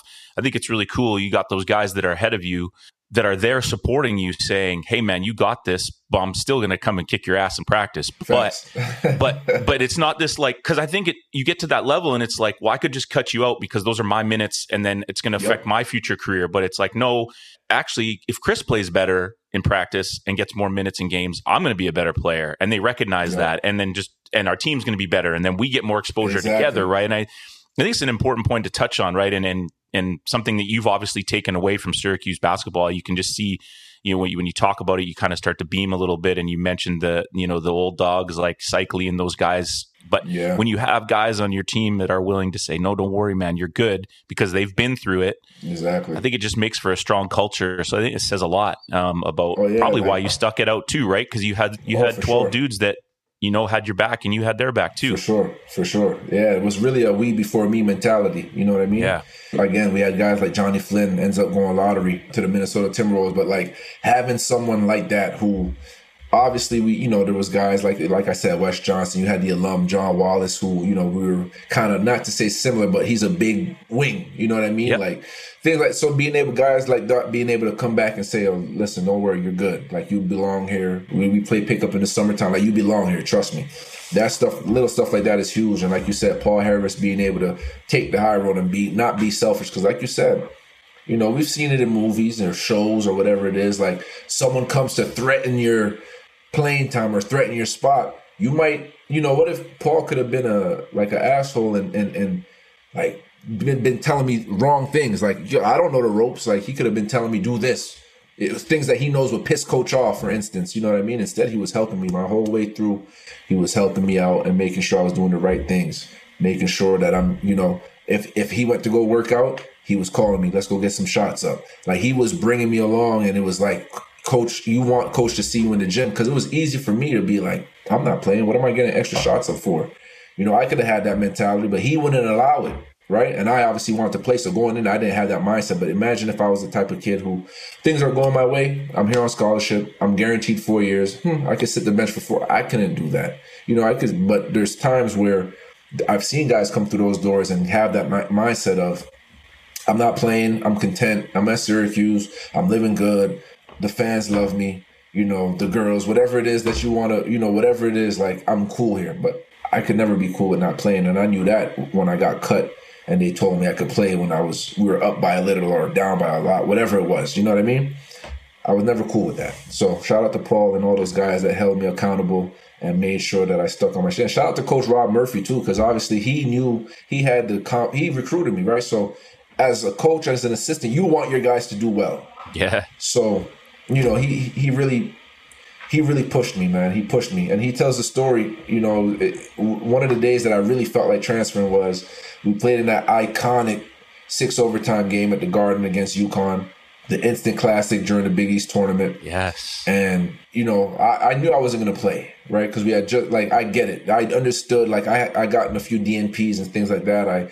Coach didn't trust me enough to play in those high caliber games. That's cool. But it was a time where everyone was falling out. And he put a walk-on in before he put me in, right? Although the walk-on was a guard, and it was a guard that was needed to play the top of the zone and whatever else maybe you could make excuses for, I took that as a super-duper slap in the face, you know what I mean? And after that game, I ended up still going in there. I played center, which was crazy. Hashim to beat, Jeff Adrian right there, you know, Stanley Robinson. Regardless of that, after the game, I'm like, yo, Coach Murphy, man, I'm gone. Like, he put a walk-on in before me. I'm like, he doesn't trust me. Like, he doesn't want me here. He don't trust me. I there's no way around that. And he was able to calm me down, and I'm glad that he did, because that night, boy, it was 2 a.m. The game finished. We got back to the hotel about 2 a.m. I couldn't even celebrate the way I wanted. I was happy we won, obviously. That was an instant classic, ESPN classic, literally the next day or right after. But I was pissed, man. You know, that he put a walk-on in before me. That was just, and it literally could be because it's a guard and he knows the top of the zone. I had never played the top of the zone before, but I'm like, damn, like, it was just the fact that it was a walk-on. A shout out to JT, the walk-on that he put in. He could have been a scholarship player anywhere else, right? But he was at Syracuse as a walk-on, but that was crazy. But I'm glad I stuck it out, man. So shout out to all those guys, and shout out to Coach Murphy for always giving me that confidence that I belonged along with everybody else. Yeah, coaching's hard, man. It's hard to juggle, 12, 15 dudes and make them all feel a part of it and understand that they're all coming from different situations, from, if they're from New York, they're from Montreal, different upbringings, and making that happen, and those high intense moments to keep everybody bought in. And it's good that you stayed the course. Man, this is dope. We could go for like 3 hours. I'm also aware of time, question. But we're going to get this out before Final Four next weekend. So, let's just quickly talk about some of the runs your teams went on and the memories and moments that you had in terms of being with March Madness. You cool with that? Oh, no. And how do you feel when you turn the TV on these days and you just kind of see it, right? Like, does it bring back, maybe some tough memories in terms of, not making it to the Final Four, but like also going on some crazy runs and knowing that, you play in the Carrier Dome. How many is it? 70,000? Yeah. Probably they maxed out about that for football games and things like that. Okay. But the most fans I ever played in front of was 36,000 and change, So like that was the biggest at the time. That was the biggest on-campus crowd because we played Villanova my sophomore year, and that win would have solidified us to be the outright Big East winner. It would have gave us the number one. Like I think we would have cracked number one, top 25 with that win, and that was huge. There was a lot riding on it. That team was stacked. Corey Fisher, Scotty Reynolds. So who else was on that team, man? What a shooter! I forget his name. They had a good team, but yeah, playing at Villanova annoying to play against. Hell yeah, They're guards, so structured, one big. Right? Yeah, right. Oh man, like they never beat themselves. They're so structured. Yeah. And till this day, again, Final Four, like Coach Jay Wright, he's dope, man. He does what he does, and he definitely does what he does. But that 4 guards, that 4 out one in thing that they had going, that was tough to play against. Because all their guards were penetrating the gaps. All of them could shoot. But that's how active our zone was. Our zone was crazy. And that's me coming in as a sophomore. When I say playing in meaningful games, like here I am. Last year, couldn't get a sniff. But now playing in a game that will give us outright Big East and number one in the country. And when you go on, the analysts are talking about, at the other time we had my other guy, Scoop Jardine, coming off the bench, and, them saying that these two could play anywhere in the country and be starters, but they're playing for Syracuse, and that's what makes them so good. But it's crazy because, Syracuse don't go deep into their bench, right? We go 7 deep.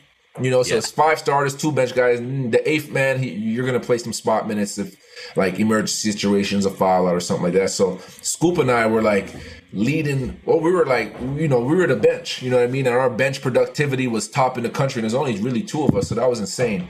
But we speak on March Madness or just postseason play when you talk about Big East tournament or now the ACC tournament or whatever. And March Madness, like a few weeks ago, I went down to New York City at the Barclays as a member of the media because we have our show, the Devo show, and we had our media passes, and I'm sitting there on press row watching Syracuse play against who they played against. Yeah, I think it was Florida State or something like that, right? And I'm like, man, this is crazy. I want to suit up right now. Like, this is giving me chills.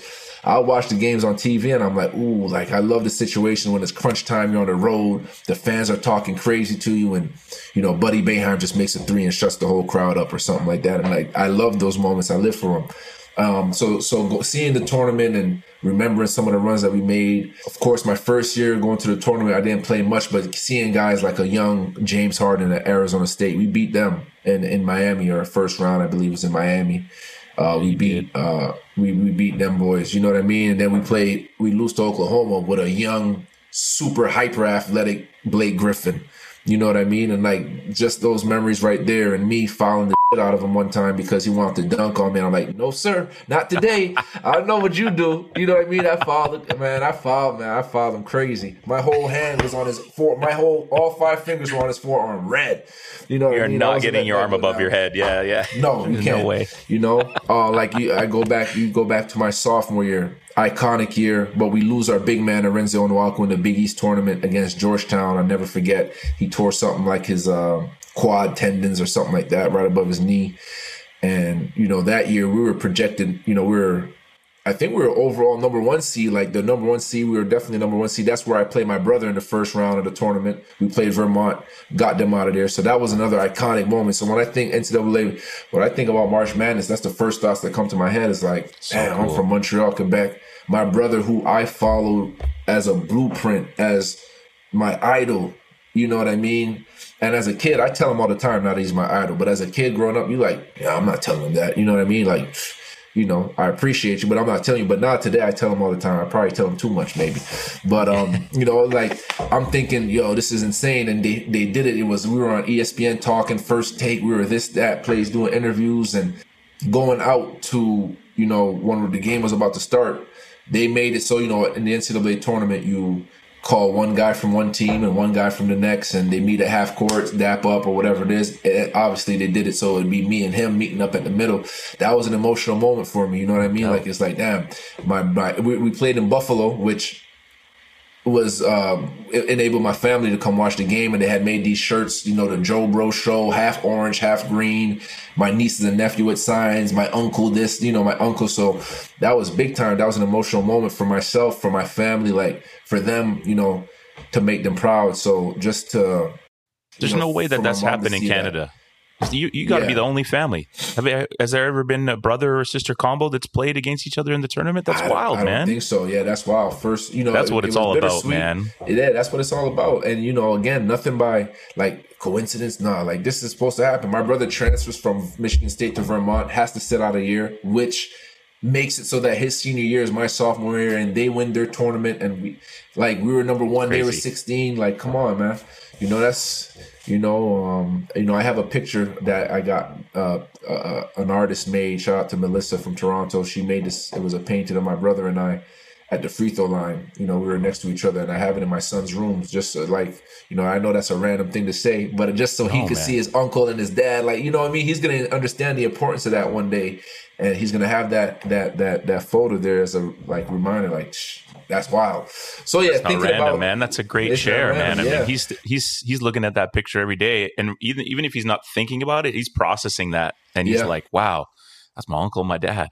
Like, yes, that's crazy. Cool. And once he understands how big the NCAA is for one, and he knows a little about NBA, Space Jam, LeBron, and all that stuff. Yeah. Although I hate when he says Space Jam and says LeBron. But hey, it is right? It's what it is.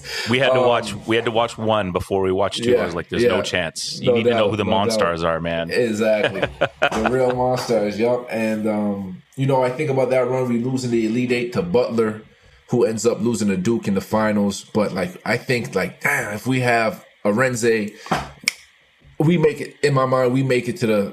He was the difference maker for our team. Yeah. Shot 70%. field goal percentage. You know, he was getting everything under the 6'9", 260. Can't move him.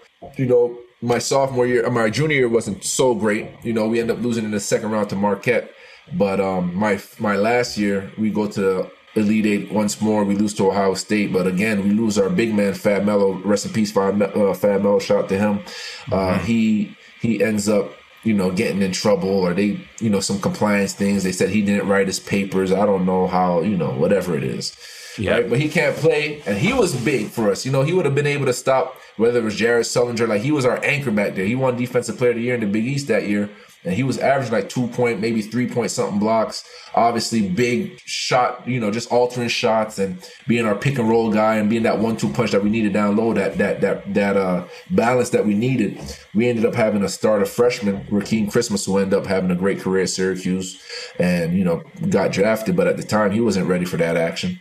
Yeah. You know what I mean? And, you know, but it's amazing, man. The tournament is just it's an amazing time.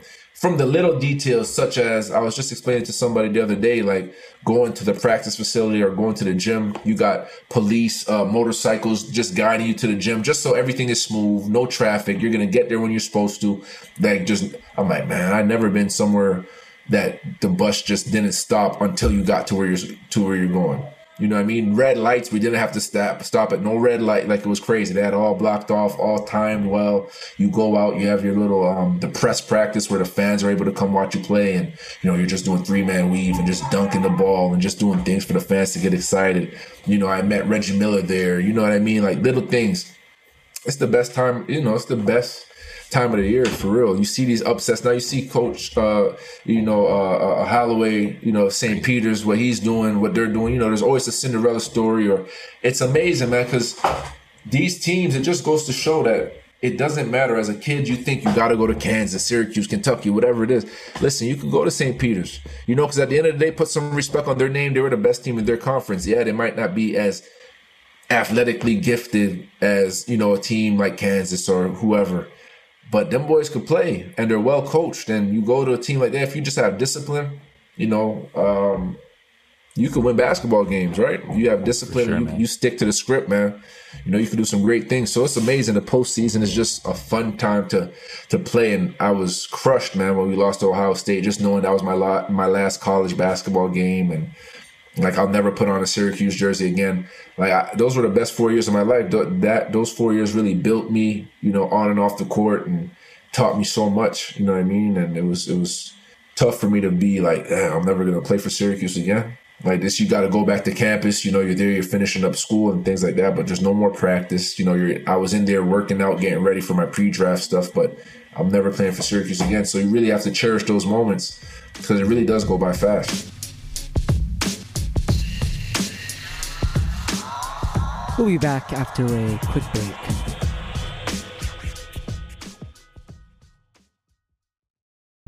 We want to take a moment and thank our sponsor, Parkside Brewery.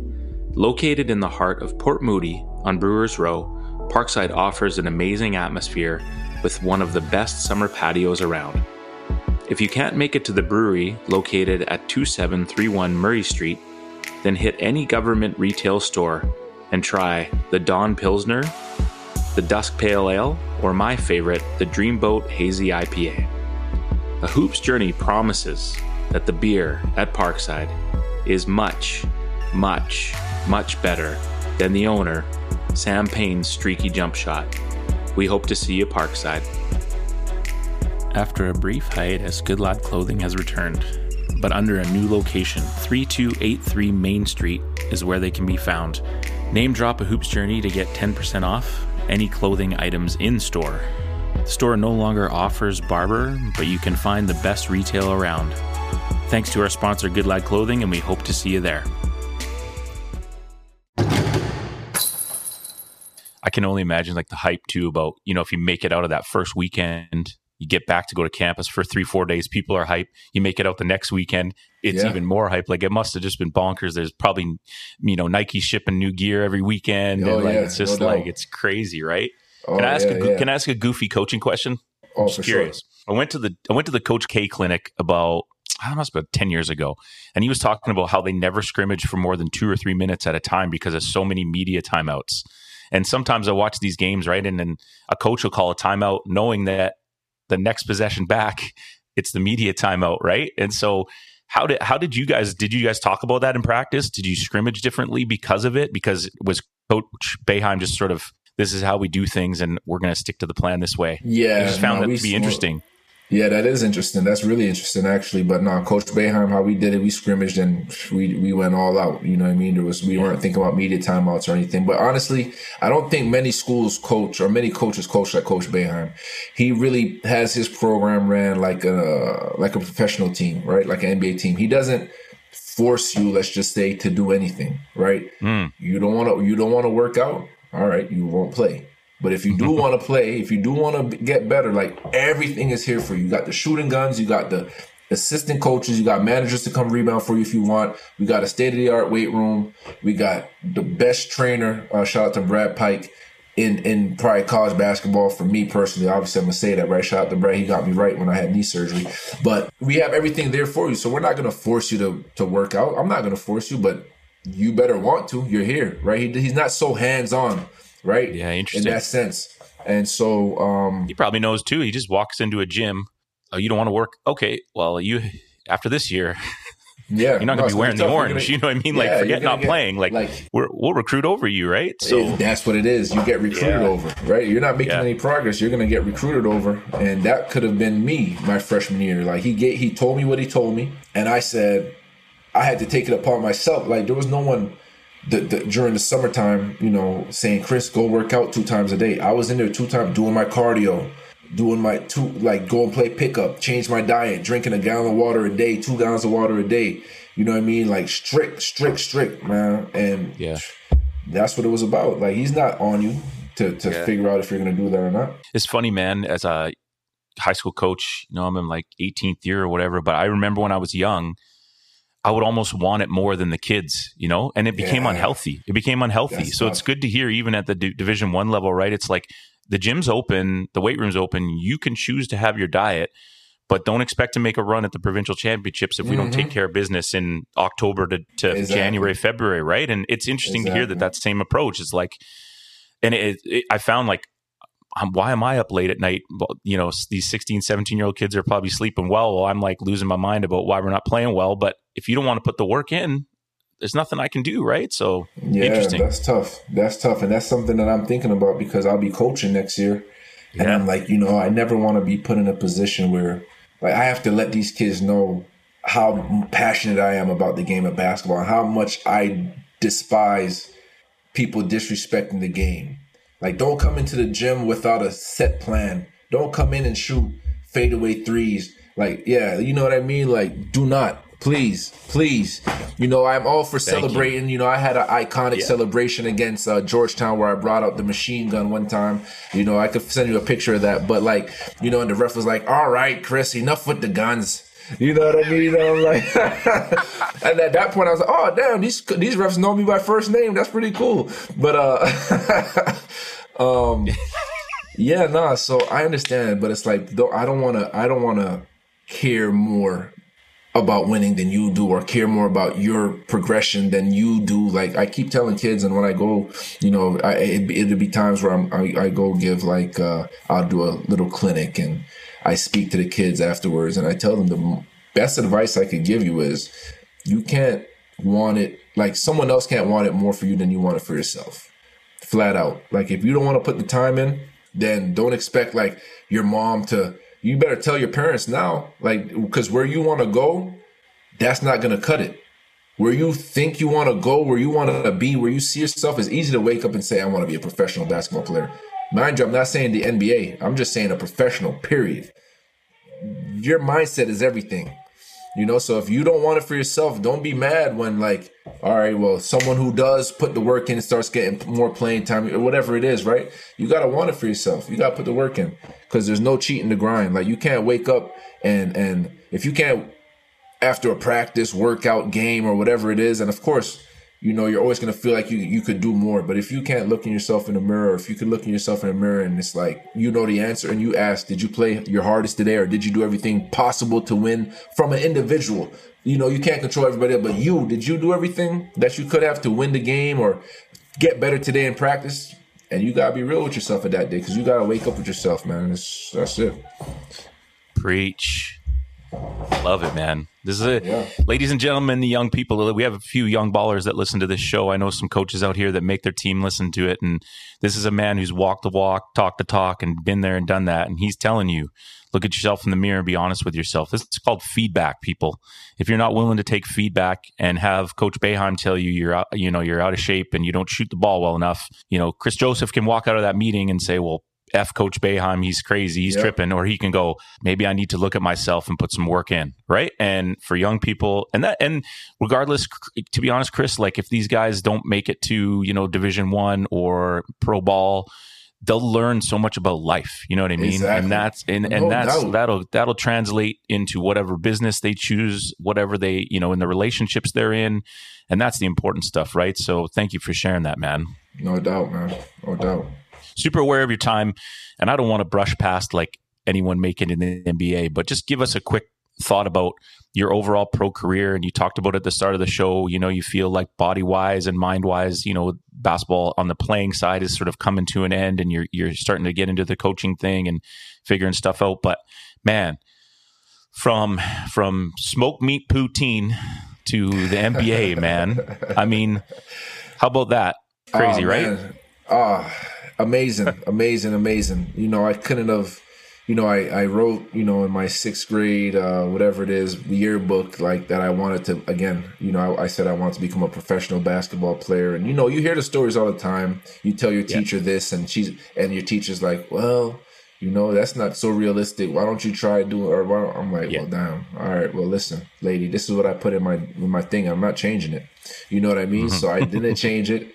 And even that, so for that to happen, like in your end of the year write-up, you mean? Like, this is a great school year. My future goal is to make play pro ball. Ah, nice. Yeah, you did. Yep. And she was like, I'm not sure. Like, but what do they know? And that's another thing. Like, man, just can't listen to anybody else at the end of the day. You got to believe. But so it's from that to, draft night, being home with my family and friends and hearing my name called, surreal. At the time, before I didn't have kids at that time, but like that was the best moment of my life till I had, one, my daughter, then my son, then it's getting drafted. You know what I mean? Like those things, like it was amazing. Like all the work that I had put in, you're just thinking about all the damn suicides you ran since you were 9 years old and the 6 a.m. workouts where you're thinking, why am I doing this at 6? We can do this at 10. Like, let me get my sleep. All this paid off. And like now I just heard my name called by, at the time, Adam Silver. He was the assistant commish. So he was the one that actually called my name. And speaking of Doc Rivers, and now I'm going to a place where I'm going to be, shoulder to shoulder with my guy, Paul Pierce, him, T-Mac, Melo, those are the kind of like guys who I modeled my game after in a sense. Paul Pierce, real laid back, seem like, but a killer. You know what I mean? Like get to a spot, don't get sped up, step back, mid range, like super dope.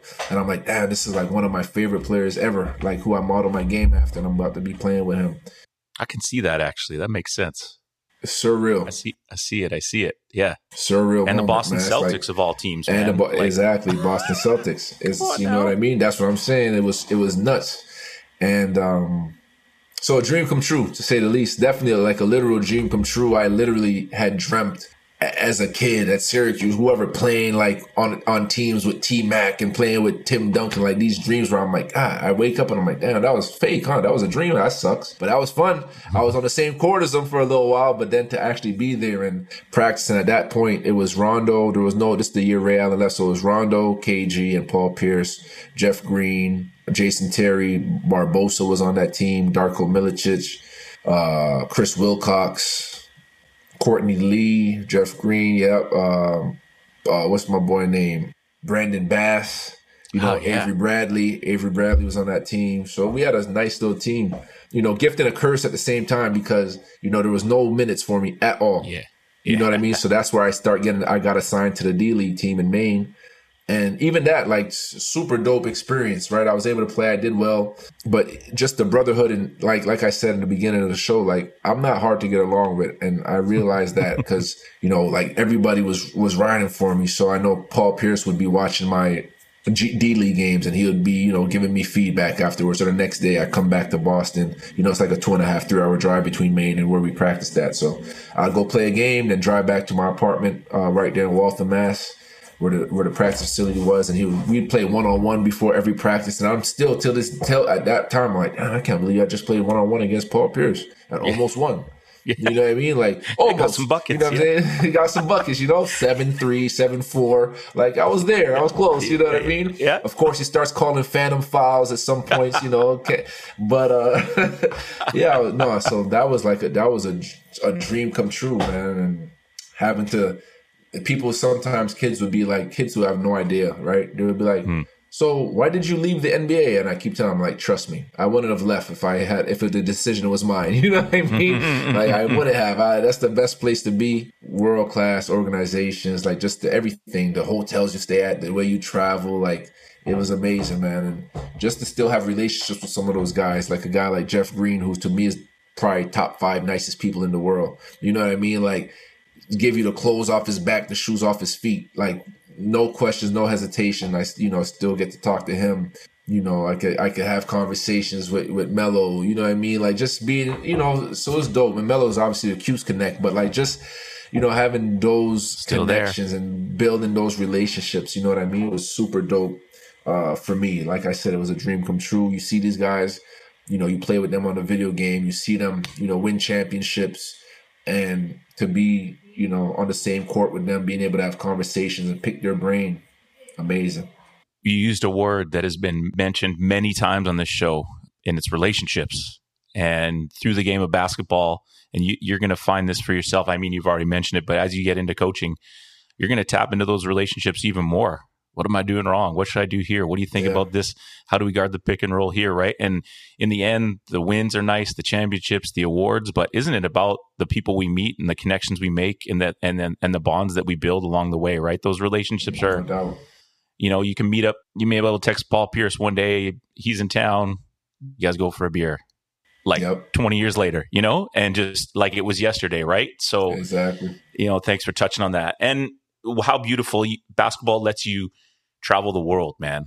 Like putting a little orange ball through hoop and you're going all over the world. Like France, I was in France, Italy. So, I'm very grateful. Like, I'm grateful, like, for everything, you know what I'm saying? Like, I wake up, and I know it's like cliche, but I literally wake up and some days, and you know how cold it gets in Montreal, right? Or it could get anywhere in Canada, most places in Canada. But I'm talking about some days, like, I'll just go outside on the balcony with my shorts and a t-shirt on in the winter with some boots on, and just so I could feel the cold a little bit. I'm just grateful for like waking up, let me feel something. I'm grateful to be alive. You know what I mean? So like I'd wake up in France and I'd wake up and I'm like, wow, like this is amazing. Like I go to the Eiffel Tower to the, I'm like I would never, ever I would never go to France. I don't believe before you go to France or you go to Paris, like you're going on vacation to Cabo or something like that. You're going somewhere else. You know what I mean? You're not going to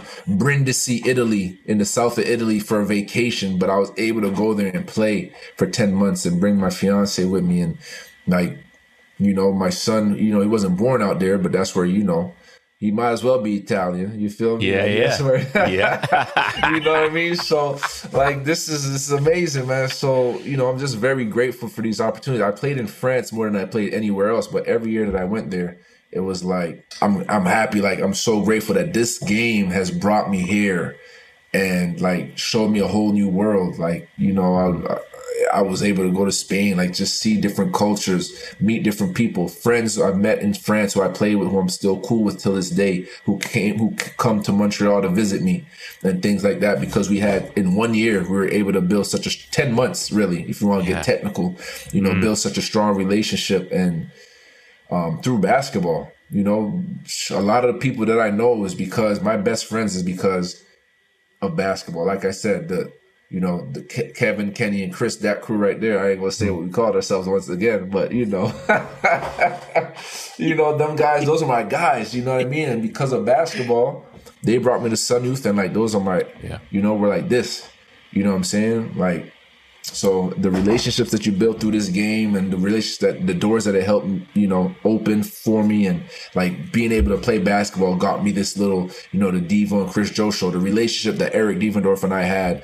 I only played with him 1 year, you know what I mean? But we were so like this, like we connected. He said, you know what? He's like, yo, Kris, we're doing a little thing. And I told them that I don't want to do it. They asked me who I want to do it with. And I told them immediately, with no hesitation, I said, I want you on the show because your personality, because, you're just a good dude, whatever. So how you treat people is important. I tell these kids all the time, like, it's one thing to be a good basketball player, but it's better thing to be a good human. You know what I mean? Like, I tell them all the time, if all I'm remembered for is for playing basketball, then I'm disappointed, honestly. Like, I'd rather be remembered for, of course, it was cool. I played at Syracuse. I, played overseas and things like that. But if you ever get a chance to meet me and all you remember me for is for playing basketball, it's like, damn, I don't really like that, because I feel like the way, you make people feel is the way they should remember you and why they should remember you first before, it should be basketball secondary. You know what I mean? Take him to church. It is Sunday. There we go. These kids need you, man. I love hearing that, man. That gives me a little bit of goosebumps as I've got a lot of years of coaching left, but to have that impact and those things, man, you got the right mindset. That's dope to hear. It. Let's do some fun questions and get you on your way, yeah? Yes, sir. All right, man. Hey, so we got time, man. Hey, look, there's no rush. We could do for another 4 or 5. What type of time you got? No, let's do it. I'm not trying to get rid of you. I'm loving this, man. Trust me.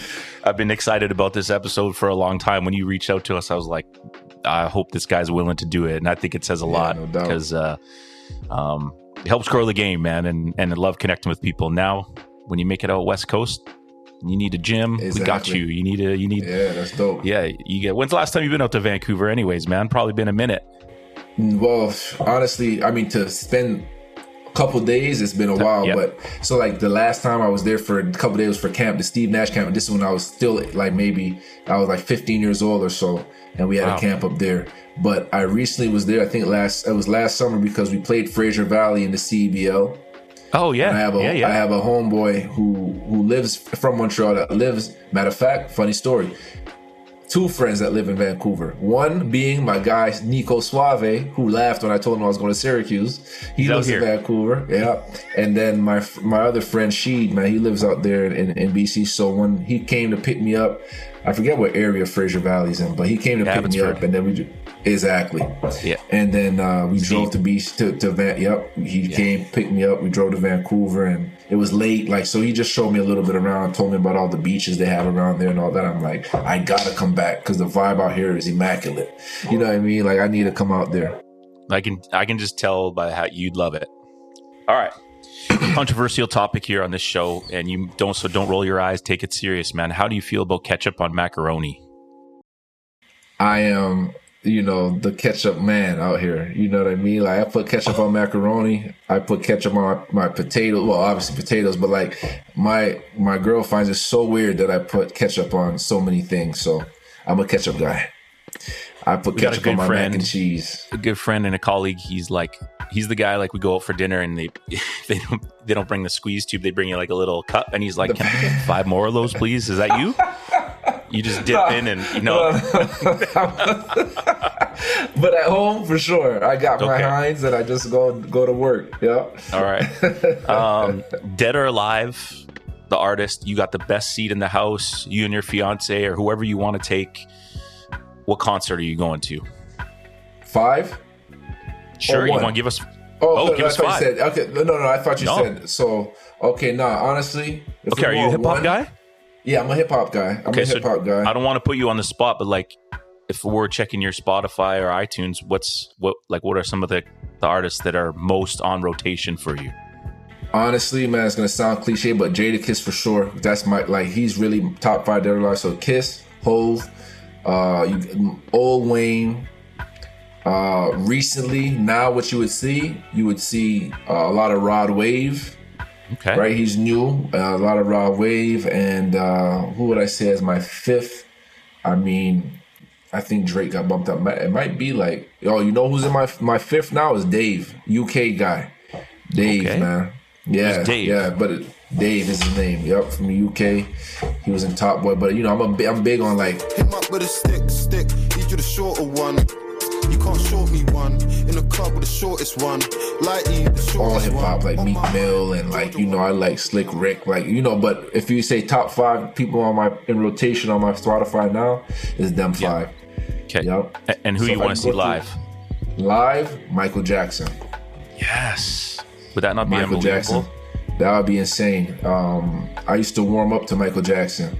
Between him and Whitney Houston, they used to get a lot of play. During my warm ups, like at Syracuse or wherever. Even to this day, Whitney Houston, it calmed me down. I just like the way they sounded, like what it did for me. You know what I mean? But just it's amazing, man. Like it's the man. Like Mike was ahead of his times in terms of like what you see when you go to a concert now. In terms of like performance, Mike was ahead of his time in terms of like what he was doing, man. The dancing, the singing, everything. Oh man. My goodness, crowd pleaser, no question. Like I'd love to be there and just see someone pass out. Of course, be well. You know what I mean? But like they were passing out. Like I need to leave. I paid for these seats. Now I gotta leave on a stretcher. You know what I mean? I hope like this is nuts. He really had that effect, man. Shout out to Mike Jackson, man. So true. Good call. You got a favorite movie all time? Favorite movie of all time? Top 2 or 3? Boom, Lion King. So I go Lion King. So if we're going 3, Lion King, and I tell you why. Lion King teaches you is more deep. Like it teaches you about family, values, friendship. You know what I mean? So when you look at it deeper than just, my boy came back to take the throne and all that, my boy Simba, like you gotta learn like how valuable friendship is and like accountability, all kind of things like that. It teaches you these life lessons. So Lion King's in my top 3. John Q. Could I tie John Q and Man on Fire in 1 and make that a 1-2 and then my 4th? Yeah, okay. Corbin appreciates that. And then, of course, I got to throw in one of my favorite movies of all time for real is Paid in Full. Wow. Man, the listeners, I'm mind blown. Wow, The Lion King. Is that Disney? Is that Disney? Is it Disney? Yeah. They owe you some money after that review, man. They owe you some money. I love it. So I guess the kids have watched Lion King a few times. Oh my goodness, countless. Don't have a countless choice. amount of times. Yeah. Nice. Yeah. Family value, man. It teaches you about family, man. I'm telling you. Yep. You got it. And you've touched on that a lot this year, or this episode, and I think we know the answers, but who have been some of the most important people in your life up to this point? My brother. You know what? Honestly, I can't say. We got these matching tattoos. My sisters, I'm the last of 4. You know what I'm saying? Okay. And we got these matching tattoos with DAF on it, and that's like Diamonds Are Forever. And the reason we got those was because we're such a close knit, sibling group. Of course, when you're young, forever, like family and loyalty, or even rap songs. The Gangstar, J. Cole. Come on now. You know that song? No, J. Cole. Oh, J. Cole is a killer too. He's cold blooded.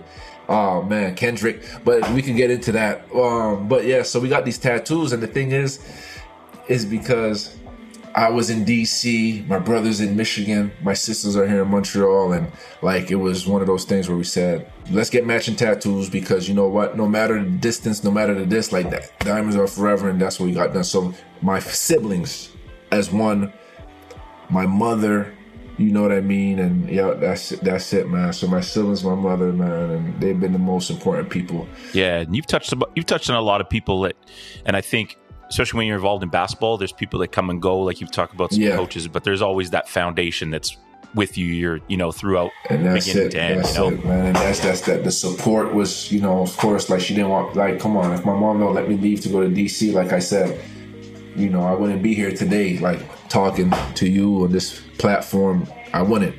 Yeah. So I just hit you with a Gangstar J. Cole song. And it's called Family and Loyalty. So check it out after we get off this episode. I think you'll like the chorus, man. Okay, another huge topic. You finish a training session with some kids. You're getting a little munchy. You're hungry. You maybe break the diet or whatever. What bag of chips are you grabbing? Miss Vicky salt and vinegar chips. Off top, huh? Off top. There's no questions, no debate. Miss Vicky's. That's it. Salt and vinegar chips. That's it. That's it. There's been a few Miss Vicky top, like there's 5-6 people that have mentioned that as their goat. Yeah. You get to the point where it like starts to burn the roof of your mouth a little bit, or do you walk away? Yeah. No, I'm here, the corner of my mouth, all that. It's like, it burns, but I can't stop. You know what I need me? If I'm doing the Miss Vicky's, I gotta have my Simply's lemonade right there next to me. So I need a glass about this size right here. Yep. Fill it up. Grab the bag of chips. I don't even grab a bowl because it doesn't matter. Forget about it. Done. Yeah. It's just let me get the bag and the lemonade and I'm good. Why waste the dish, right? Exactly. If you could go back to any game, good or bad, you could change the result, relive a moment. Is there a game that stands out for you? That game my sophomore year, I'd say that gave us outright number one and stuff like that. Just because of what was on the line, I was a pivotal part of that team, and that's something I want to relive. Like that moment was dope because I had two of my homeboys in the crowd as well. They were there. That was their first time in Syracuse. That's the game they chose to come to. At the time when they said they want to come to this game, we didn't know how much we would have been riding on that game, going into it. So for them to come out and see me play for the first time, and it'd be that game, it was dope. If I had a second one, it would obviously be the 6 overtime game. And the way I would recreate it and relive it, I'm a starter as a freshman. I finished the game with 30. You know what I mean? One of those good, one of those joints. But no, definitely the my sophomore year against Villanova. Not sub you in and put you at the top of the zone and then get lit up, or no? Yeah, exactly. Yeah. No, exactly. No. Let's not do that. It's usually the ones that you for your own personal self, you wouldn't be able to put that into words for someone else, right? Those moments, those special games, right? It's like I can't even explain to you how, upon reflection, it feels, right? So cool that you have some moments like that, man. A couple more, man. Who are some top players to you that stand out all time? I mean, obviously, you've mentioned Paul Pierce playing one-on-one, Kevin Garnett. But for you, is there someone who maybe could be a known name or an obscure name that you got to go up against and you were like, damn, this is a hooper? Man, where do I? Like, no, honestly, you could pass. Man, Kevin Durant, no, KD. So this is my, I believe this was after my sophomore year. So after I win Big East 6 man, I get invited to Kevin Durant, like small forward camp, and then Paul Pierce in Chicago. But Paul Pierce had his camp going on at the same gym. What's my boy that used to train Jordan? Tim Grover. So his facility or whatever it was, wherever he trains, that's where the camp was being held. Nice. So it's Paul Pierce and KD. So like at this camp, we got Harrison Barnes, we had like Kyle Singler, there was Alec Burks. So there was a bunch of guys who went on to have great careers. But KD wasn't there the first like 2 days of camp. But then like on the third day, he ends up showing up like randomly as we're doing drills. We're playing like one-on-one, different like off closeouts or whatever it is from the top of the key. And man, not to toot my own horn, but I was killing. Yeah. Right. So I'm going crazy. Toot away. Like man. I'm going crazy. And I'm killing Harrison Barnes at the top of the key, going crazy, like honestly destroying him. And KD walks in as I hit him with a right to left step back 3, and I said some, I was talking my shit a little bit, and I said, "You can't guard me, motherfucker." So I went kind of crazy, but this is just me in my zone now because I'm going crazy. Yeah. So KD walks in. He likes the energy. He suits up right away. He had to get a piece of this action. You know what I mean? And so he subs in, or at some point he's playing after he's done warming up. Man, that man's unbelievable. And this is in 2010, I want to say, after my sophomore year. Yep, 2010. Summer 2010, man. KD's with, obviously at that point, OKC, but man, like, unguarded, like I don't know, man. Like I really don't believe people make him miss. Like he misses a shot. You really don't make him miss. Like maybe a few times, but man, KD was super tough to guard. Super tough. Never seen that. Like it's 6'11", whatever he is. Shoot like I'm 6'7", and it's like he's shooting over me. But again, that's another relationship through that camp. You know what I mean? That was one of the dopest moments of my college career, was having KD tweet out that same exact thing that I was just telling you about, like he had tweeted out, man, I just walked into camp and I just seen Kris Joseph kill whatever it is, Harrison Barnes, and like it was cool because like that was like KD is KD at the end of the day. So we're playing pickup and we play, with the Paul Pierce didn't play, but KD is like young. Like at this point, he's like young. He's still young, but he was like 20, I guess 6, maybe 5, who knows? Yeah. Or even 24, or whatever it was. And he played pickup with us.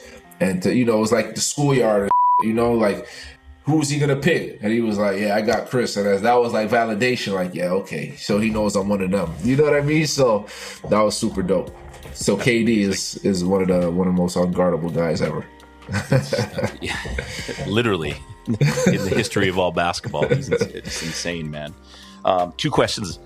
Is there anyone out there off the top of your head who you'd like to see a Canadian hooper get on a hoops journey that you could help get us on, that you think has a good story and would be willing to sit down with us? 100%. Junior Cadogan, if he hasn't been on already. He hasn't. Would love to. Junior Cadogan, and why I say that is because, me being in Montreal, I knew about Junior. You know what I'm saying? Like in Toronto. So however, there's no social media back then, but the word gets around through the hoops world. And when I first got I did some junior national stuff at Humber College in Toronto, and seeing Junior, and just seeing that the hype that he had around him when they were saying like he was at 14 or 15 working out with the men's national team and doing well, and going head to head with Steve Nash, and this is when Steve Nash was that man, you know what I mean, playing for whoever it was at that time, Dallas or whoever it may be, I can't remember, Phoenix. So yeah, and he has an amazing story too, with whether it's his own dynamic leaving. So he also left to go to high school in the States. Him and Ashaolu, they went to Life Christian or something like that in Georgia or something. And I think that he has a great story, man, a great hoops journey himself. He left. He OG of Canada basketball. Mm-hmm. A young OG, let's just say, you know what I'm saying? Myself, him, there's a couple of us. And I could definitely help get him on the show, and I think he would be great to sit down with. I've heard nothing but great things about the man. And a dog, he's a dog. That's the type of guy you want on your team, because you know what, if something was to go down in the sense where there was some extra static, he would be in the middle of that, ready for whatever. Yeah. And then he's a leader. You know what I mean? He's a leader. So that's the type of guy you need. All right, Junior. Next up, man. All right, man. This has been amazing. We've been going back and forth trying to figure out a time to get this done. But I always find, like you've mentioned many times on this, these little moments that have come up for you, these weird sort of timing things. And I feel like this was just, the timing was perfect on a Sunday morning for us, Sunday afternoon for you to just sit back, go back down memory lane, chop it up, get to know each other a bit. Yeah. But when you think about everything that you've accomplished, all the places you've been, the games that you've been a part of, the tough practices, if you could do it all again, you would what? If I could do it all again, I would declare for the draft my sophomore year. If I could do it all over again, I would declare for the draft after that 6th man of the year. But I was so, at that point, I'm like, Wes Johnson was leaving to go. He was a certified lock for top 5. Andy was leaving. So in a sense where, again, I played a big role on this team, but next year I'm the man. I'm the one that teams are coming and saying, okay, Kris is on the top of our scout report and we need to figure out a way to stop him. Right? So there was that. That year we had Dion Waiters coming in, Fab Mello, CJ Fear. We had a good recruiting class coming in. At the same time, you go to college, I want to win a national championship. You know what I mean? So I'm thinking to myself, I have that checkout meeting with Coach Boeheim was much different year 2 than it was year 1. Fresh off a 6-man, and he knows he's losing some guys, and now he has to, speak a little differently. Although I had a good year regardless, you couldn't say nothing bad. I couldn't have had a better year. But he's telling me you come back to school next year. We have Dion, we have CJ, we have Fab, we have a chance to win a national championship, which every year that I was at Syracuse, I think, except for my first year, I believe I was actually top 10 at some point my first year, but sophomore, junior, senior years, we were number 1, at some point of the year. So we always had good teams. We were winning basketball games, right? In a very tough Big East conference. It ain't what it is today. That ain't the Big East that I'm used to. So I wanted to win a national championship, so I came back to school. And, I wanted to be the man. I had that in the back of my head. But if I could do it all over again, in retrospect, looking back, I would have left, leave when your name is super hot. You're fresh off a Big East 6-man. Everybody in the world saying you could have started anywhere. If you think about, okay, he's averaging 11 off the bench. He could have probably averaged 18 as a starter. Like, who knows? Or 6, 14, 15 as a starter somewhere. And maybe it would have been viewed a little differently. Ultimately, I still get drafted.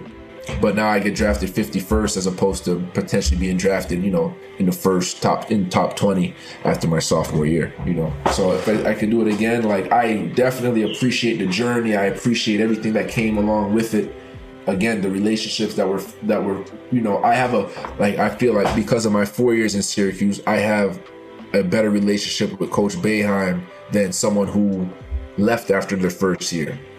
I could pick up the phone and call Coach Boeheim because he understands, like, I gave my all to that program. You know what I mean? Like, he knows what we've been through. He knows what I had to go through, et cetera, within those 4 years. So the love is a little different. He'll love all his guys no matter what. But when I go back to Syracuse today, I can't go.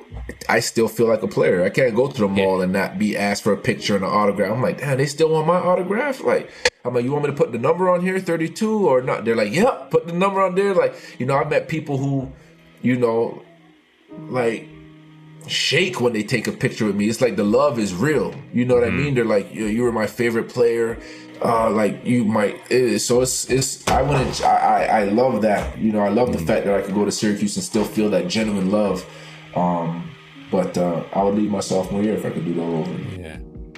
I think one of the interesting things too is, like, there's no, what I mean? Like, so say you do, what's the guarantee there, right? I mean, it's like life is life, but it's interesting to go back and reflect, right? And we appreciate you, man. And one of the super fun part of doing this podcast, we've been doing it for 2 years now, either connecting with people that we've never met, reconnecting with people we haven't seen in a long time. Some of the people that are my guests have been my best friends or homies for a long time.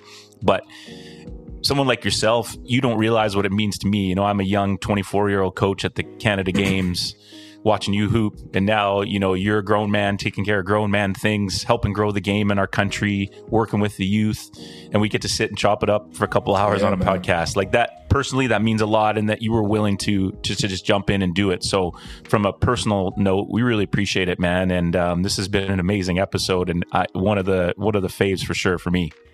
Man, I appreciate you guys, man. It was a no-brainer for me. Once I saw Olga was on there, I'm like, what is, like, I can't even remember how I fell up or how I found it or what, but I'm like, Olga is the GOAT. I went to church with her, you know what I mean? Like, this is insane. And she's one of the most fierce coaches in Montreal history, and I was always like, please don't let me have to go to Dawson and be coached by Olga. But, like, I was so scared of her, you know what I mean? But she's the most amazing woman ever, and I have nothing but love and respect for her, and I love what you do with the show, and, like, I had to come on here, no question. I had to, and I just appreciate you guys being as willing to let me come on, man. Yeah, man. No, we appreciate the love, and keep in mind, I know we'll get Junior on, but we're West Coast guys, so we need more Montreal, we need more Ontario, so if you got names or people that you think, please let us know, man. We want the show to expand across Canada and let people hear people's different journeys through the game that we all love and has meant so much to us, No doubt, man. I'll definitely do that, man. I know there's a couple Montreal guys that come to mind. Like, if I could get Lou Dort to come on here and talk a little bit, if I could get, a Quincy Guerrier or a, Ben Maturin, who's probably going to declare for the draft, little things like that. You know what I mean? So, obviously being in Montreal and being, a young OG, you know what I mean? A lot of these kids, like, looked up to me. Weird to say, huh? Yeah. So, that's where you're at now, my man. Yeah, that's where I'm at. I'm an old-headed, you're a young OG, yeah.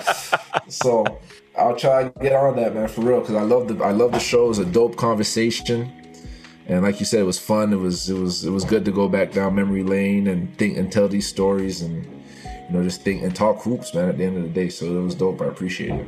Awesome, man. Shout out to our sponsors, Parkside Brewery and Good Lad Clothing. Mr. Joseph, you can tell you've got a great spirit about you and energy. You're going to impact many people for the rest of your life. And we appreciate the last couple hours of you chopping it up with the Hoops Journey, man. An absolute pleasure on our behalf, and continued success. Get out West Coast, man. We'll take care of you for a couple days, show you around, whatever it is you need. And this is what I love about the game, is just connecting good people through basketball, man. So continued success and health and happiness to you and your family. Much love, my man. Thanks, man. You too. I appreciate it. No worries. Catch us on the next episode. Don't forget to like, subscribe, download, spread the word, tell a friend to tell a friend. An amazing episode. Everyone enjoy the Final Four this weekend. I'm at the top of my pool right now, and I'm hoping at this point when this episode drops, I'll still be there because I could use the $250. Be well.